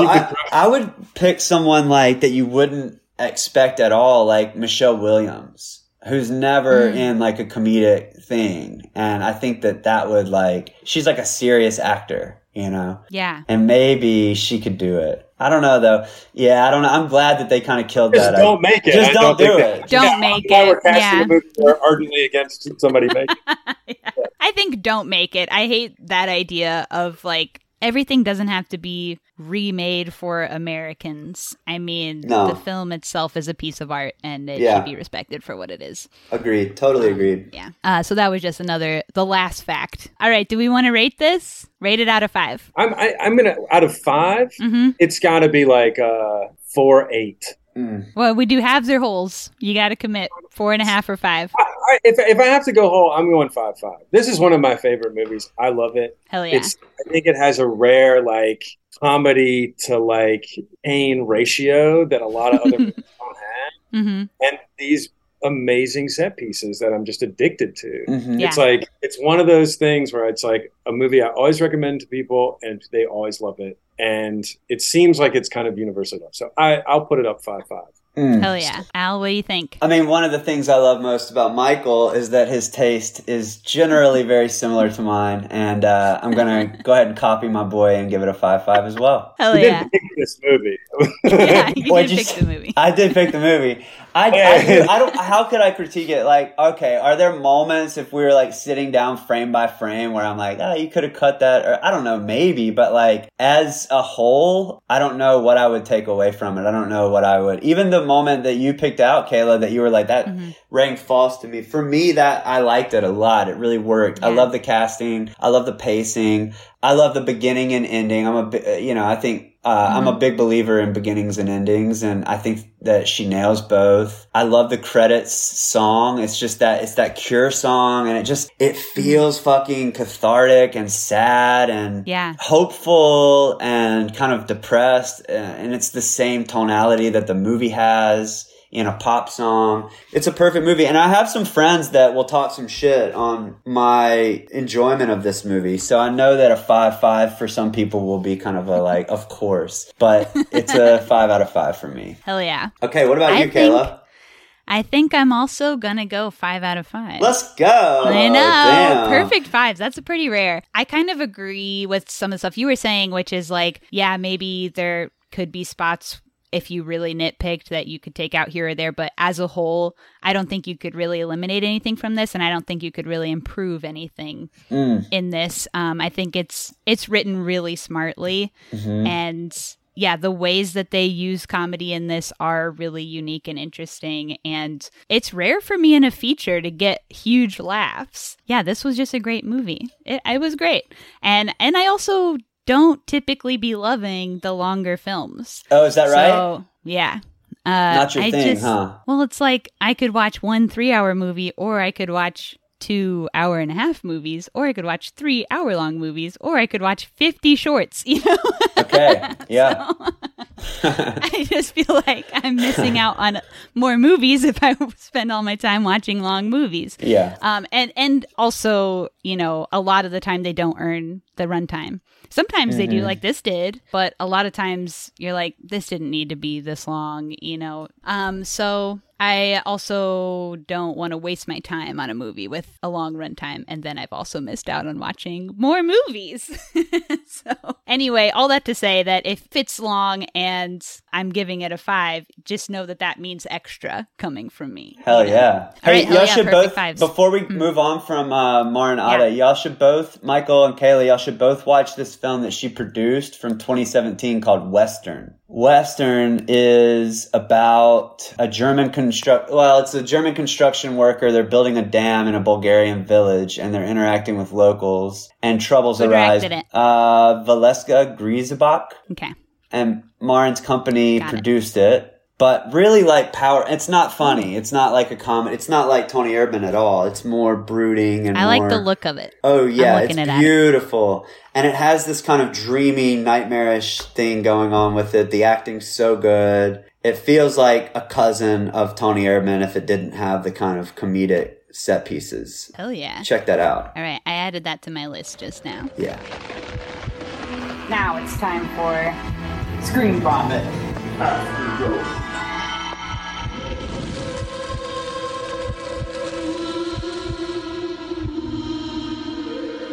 In this next part of the pod, we just talk about whatever else we've been watching lately, like other movies, shows, whatever. So what y'all got? What you been up to? Al, you want to go first? Yeah, I just had a long flight last week, and I watched Claire Denis' new film, which is called Both Sides of the Blade. And it stars Juliette Binoche and then Michael, the actor from Les Moustaches, Vincent Lindon. Oh, I love La Moustache. Oh, so do we. So good. This movie is super interesting to me because it's playing on like melodrama and dread and jealousy in a way that like feels super unhinged. I don't want to give anything away or kind of spill like what happens or what doesn't happen. But I think because she's who she is, Claire Denis is just like great at tension and great at like the cinema of it all. And the two of them, Juliette Binoche and Vincent Lindon. So good. So good and so like, so deep in their performances, in their character, Yeah. that it feels like really like a fucked up movie. But like now that it's over and I've finished it, I want to go back and watch it kind of knowing what I know and see if I feel different. Cause I'm not sure I don't know if I think it's fucked up actually. Okay. So both sides of the blade would be a movie that I saw recently that I really liked, really stuck with me. Okay. You can say a couple things if you want, or if you just want to leave with that, you can. 90 Day Fiancé, The Other Way. This season is fucking fire. I'm not even kidding. This season is popping the fuck off. I love it. I watched this Jack Lemmon film last week or 2 weeks ago. I think it's one of Billy Wilder's last movies, and it's called Avanti. Takes place in Italy, right? Takes place in Italy, and I was going to Italy, so I watched this, and it's Billy Wilder. It's a kind of mature Billy Wilder and Jack Lemmon thing. Like, I mean, there's some slapsticky stuff going on, and it's definitely like got a comedic air to it, but I just really liked it. I love both. I love Jack Lemmon, and I love Billy Wilder too, but I watched it because of Jack Lemmon. It was an interesting movie, Avanti. And it's also not of the times. Like, he calls her fat. Like, it's very like, what? Are you canceled for watching this movie? I might be canceled for even mentioning it. Last thing I want to say, and this is on my real basic bitch, fucking Lululemon. But y'all, me and Michael already talked about this, but last night's episode of Succession was insane. All right, now y'all can officially cancel me. I'm canceled. Wait, now. Succession isn't a cancel show, is it? No, I but thought people I'm liked lame that. as fuck for talking about an HBO show on this podcast. Like, Oh, that doesn't make you lame. I don't know. did you see it? No, I don't watch that show. Right. I don't really watch a lot of shows. My wife hates that it's shit. It's not really Succession. Well, I tried watching it. I didn't really get into it. But it's not really Succession specific. It goes back to the thing I said earlier, where why would I spend 90 hours watching a show when I could watch 10 movies in that time, you know? Yeah. So I just don't really be watching shows. It's very rare that I'm watching a show. Salute. That's tight. It's just my own goofiness. I like it.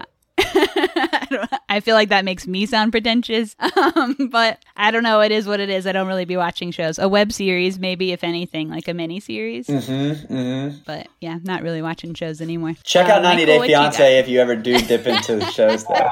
I'm very inspired by your watching of shorts. I think that's really cool. I've been doing a challenge for, this is the third year, so we're about halfway through the year now, to watch a short that I haven't seen every day, at least one short every single day. Wow. So that's my short of the day thing. It's really just a personal challenge, but then people started hitting me up about how do I find shorts, etc. So I started posting the links every day. But yeah, I've been doing that for 3 years, and I usually end up watching more than one a day. People know me as the shorts guy. That's awesome. The only person on earth who loves short films. Damn. I think there's like, I think they're really fun to write. Yeah. So that's really cool that. Sometimes you can do so much more with a short film, or you can just tell such different types of stories than you can do with a feature. I mean, it's kind of a totally different thing than a feature. It is. Most of the time. Yeah. So yeah. I think it's just such a fun type of filmmaking that I get to experience, and I hope more people do. Coming from the like writing side, I'm a big short story fan, so it feels like that's the analog.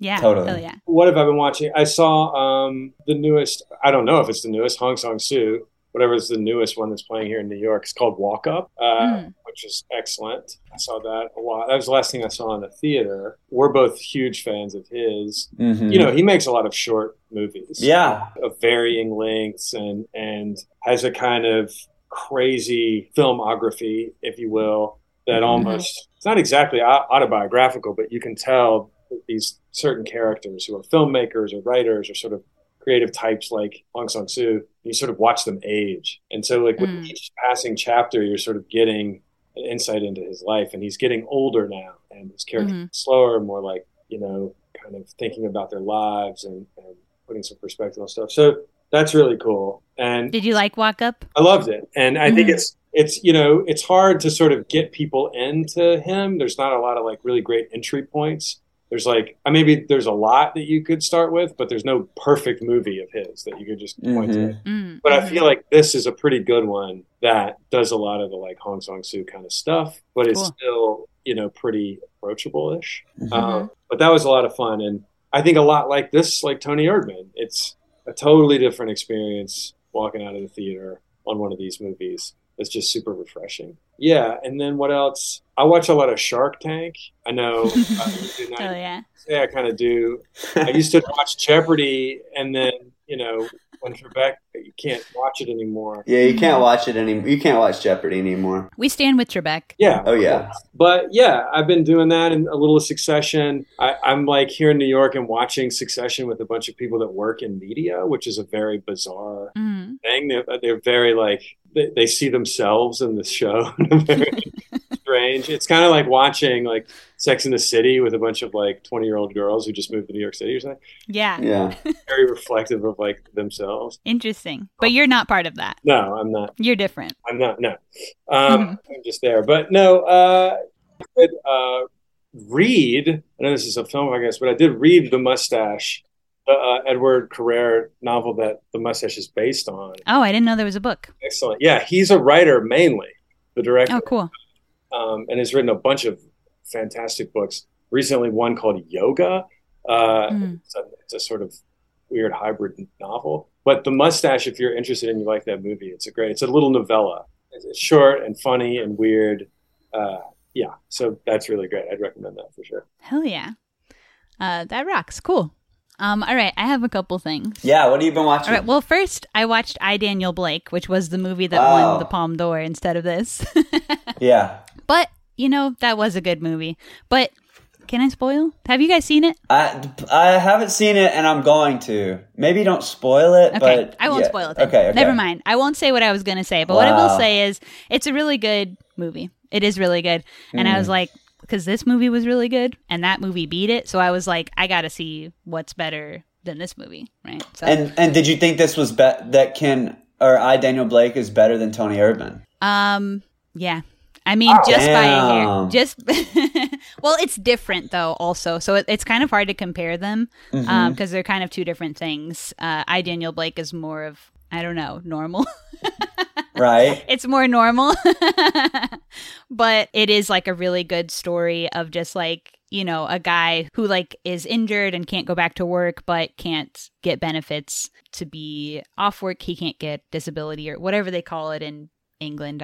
I don't remember, and just his struggle, him and, he makes friends with another woman and her family who are also in the same struggle of trying to work within these systems that don't really work with the people. And, it's a really good story and portrayal of that situation. And it's really like suffocating and gorgeous and fuck you, and like it rocks. Can I just say, and this is really unfair, but this is honestly the truth. What? I can't lie. I've been a little bit put off by the title. Like I Daniel Blake. Yeah, if it was called I, Toni Erdmann, I also would have felt the same way. Something about I, like it's just I, Daniel Blake.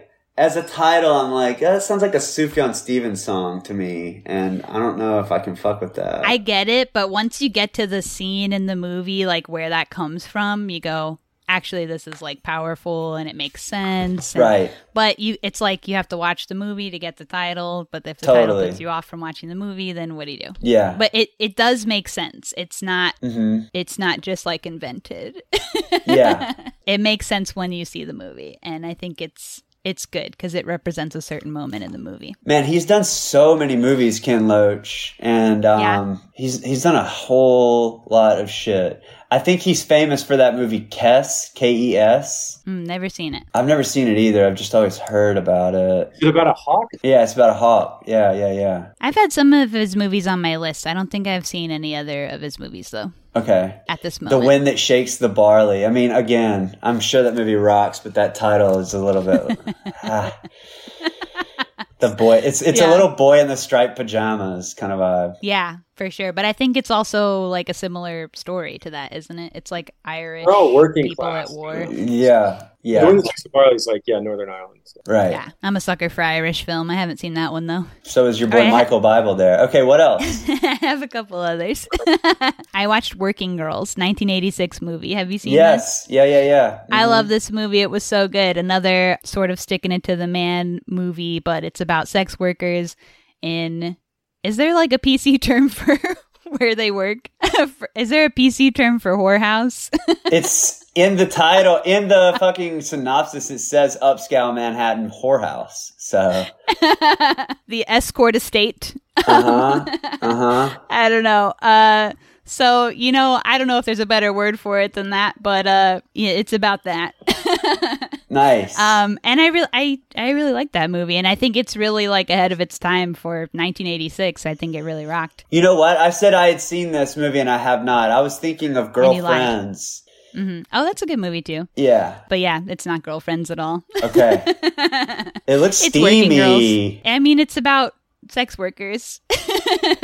But it's not really about, like, it is just like a movie about having like your job being annoying and like hating your boss and everything, but like the job in this movie is being a sex worker. So it's just like a twist on that, and yeah, I think it's really cool and it's funny and it's really interesting. Cool. Recommend. Yeah, I want to watch this. I watched the new Quentin Dupieux movie, Smoking Causes Coughing. Have you seen? Oh shit, no, but I like him a lot. Oh my god, it's so good. I think it's one of his best, and I'm a huge Quentin Dupieux freak. I've seen all of his movies too, including the shorts. So you like Smoking Causes Coughing? I loved it. I think it's top tier. Damn. It's not number one for me, but it's up there. I think it's maybe number two. Like, it's really, really good.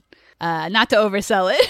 I almost watched, on that same flight that I watched Both Sides of the Blade, I almost watched Incredible But True, which is his other movie from 2022. That one I didn't like. You didn't like it? Not really. I know, I was kind of like, man, I like him, but he's not... he's not immune to making something a little silly, and he churns them out sometimes, and that's fine because he's exploring stuff. He's always engaging his creativity, and I respect that. Yeah, but sometimes it hits, and sometimes it hits less. There's an interesting idea in that movie, but it didn't really hit for me. Okay. But Smoking Causes Coughing is out now on VOD, so you can watch it now in your home, and it's really good. So I do recommend that one. Did you ever see the movie that he made called Reality? Mm-hmm. Crazy movie. Eric Wareheim is in it, and John Heder. I accidentally watched another movie called Reality first because I thought that it was that movie. Like, I clicked on it and the link like went to the wrong movie somehow. So I watched this like really underground movie by like this Chicago director.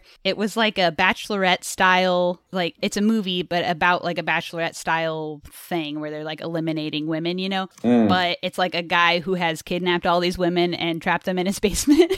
And when they're eliminated, he like murders them. But it's shot in the same, like, it has little things on the screen and like that like twinkly guitar music and stuff.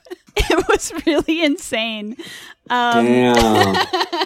And I watched like 30 minutes of that before I was like, I thought, like, the other thing is like I go into movies totally blind as much as I can. So like I didn't read a synopsis or anything. So I had no idea what I was supposed to be watching. Besides that it was Quentin Dupieux. So I was like, I don't know, maybe he's, going crazy. So I actually watched the entirely wrong movie for a while before fixing it for that one. But yeah, I love Quentin Dupieux. I have two more if I can. Please. Okay, I'll try and be quick. I watched Henry Fool, which is a 1997 Hal Hartley movie. I don't know if you guys have seen this movie, but I'm obsessed. It's so good. Is Parker Posey in it? Yeah, Parker Posey, James Urbaniak. It's over the top. It was so fun. I'd never even heard of it till it came up on my movie recommended, and I just really loved it. Henry Fool. Yeah, and that's like a triptych or a trilogy. There's Faye Grimm, and I haven't seen the other ones though.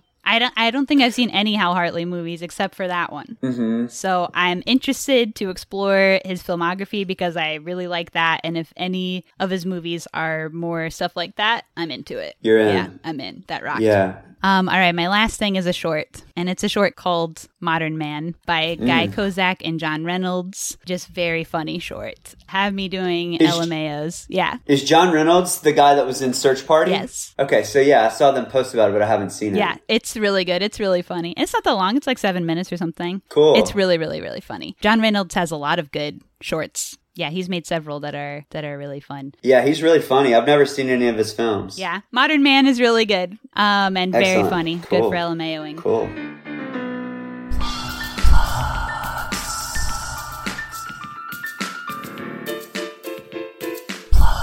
Time for plugs. Y'all need to plug yourselves. Where can people find you? Where can people find your movie news? Because the movie's not out yet, but where will the news be, etc.? My personal Instagram handle is @IndieWire. and you can just find all of my stuff there.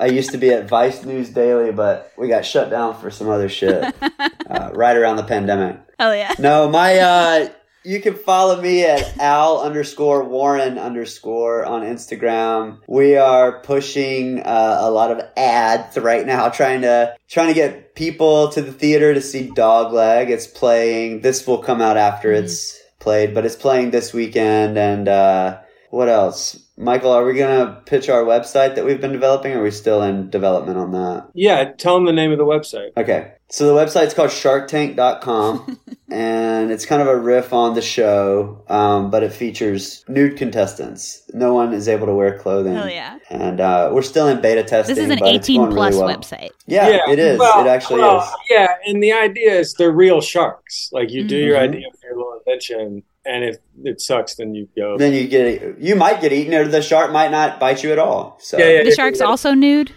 Yeah, the shark is actually clothed in the same suit that Mark Cuban wears in the but the contestants are nude. Just for safety for the sharks. Yeah. Mm-hmm. That makes sense. They don't want to be digesting all kinds of weird fibers. That's right. That's right.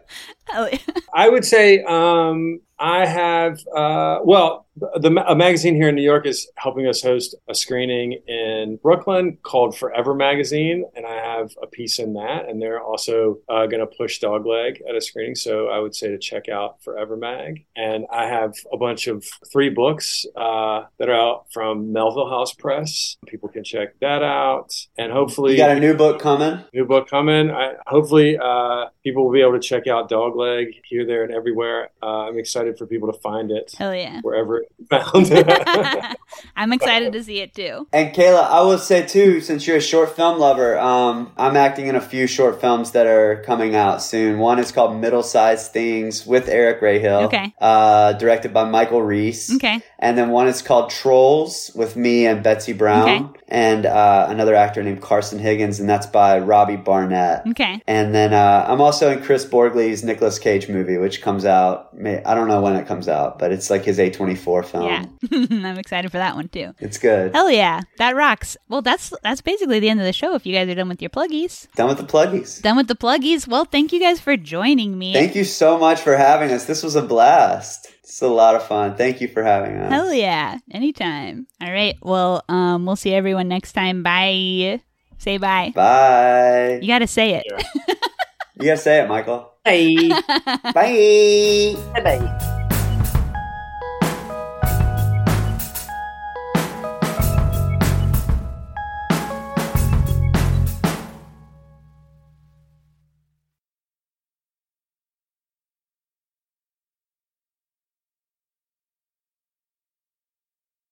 No, it's funny. I was just going to say, I feel like for me, like I acted when I was a kid, when I was a teenager, and then I stopped when I was like 18 and didn't act again really until former cult member. And I'm acting with a lot more regularity now, and I'm just like into it again for the first time since I was a kid. And I think that because of that, I've kind of loosened the reins a little bit on something that I traditionally like wouldn't have watched, like The White Lotus or Succession. And I kind of go into a show like White Lotus because I like some of those actors. Anyway, I don't know if that's necessarily a great thing for my like watching diet all the time, because it can also work the other way where I like someone and I go and watch something of theirs because I've liked them traditionally, and then it kind of ruins it for me. But anyway, yeah. But sometimes you power through if you really like them. Yeah, but I'm like a Jennifer Coolidge fan from back in the Christopher Guest days, and to see her kind of have this moment, like I would be remiss not to watch the show and see what she's doing in it, because she's so funny and so talented and really unpredictable. And anyway, yeah.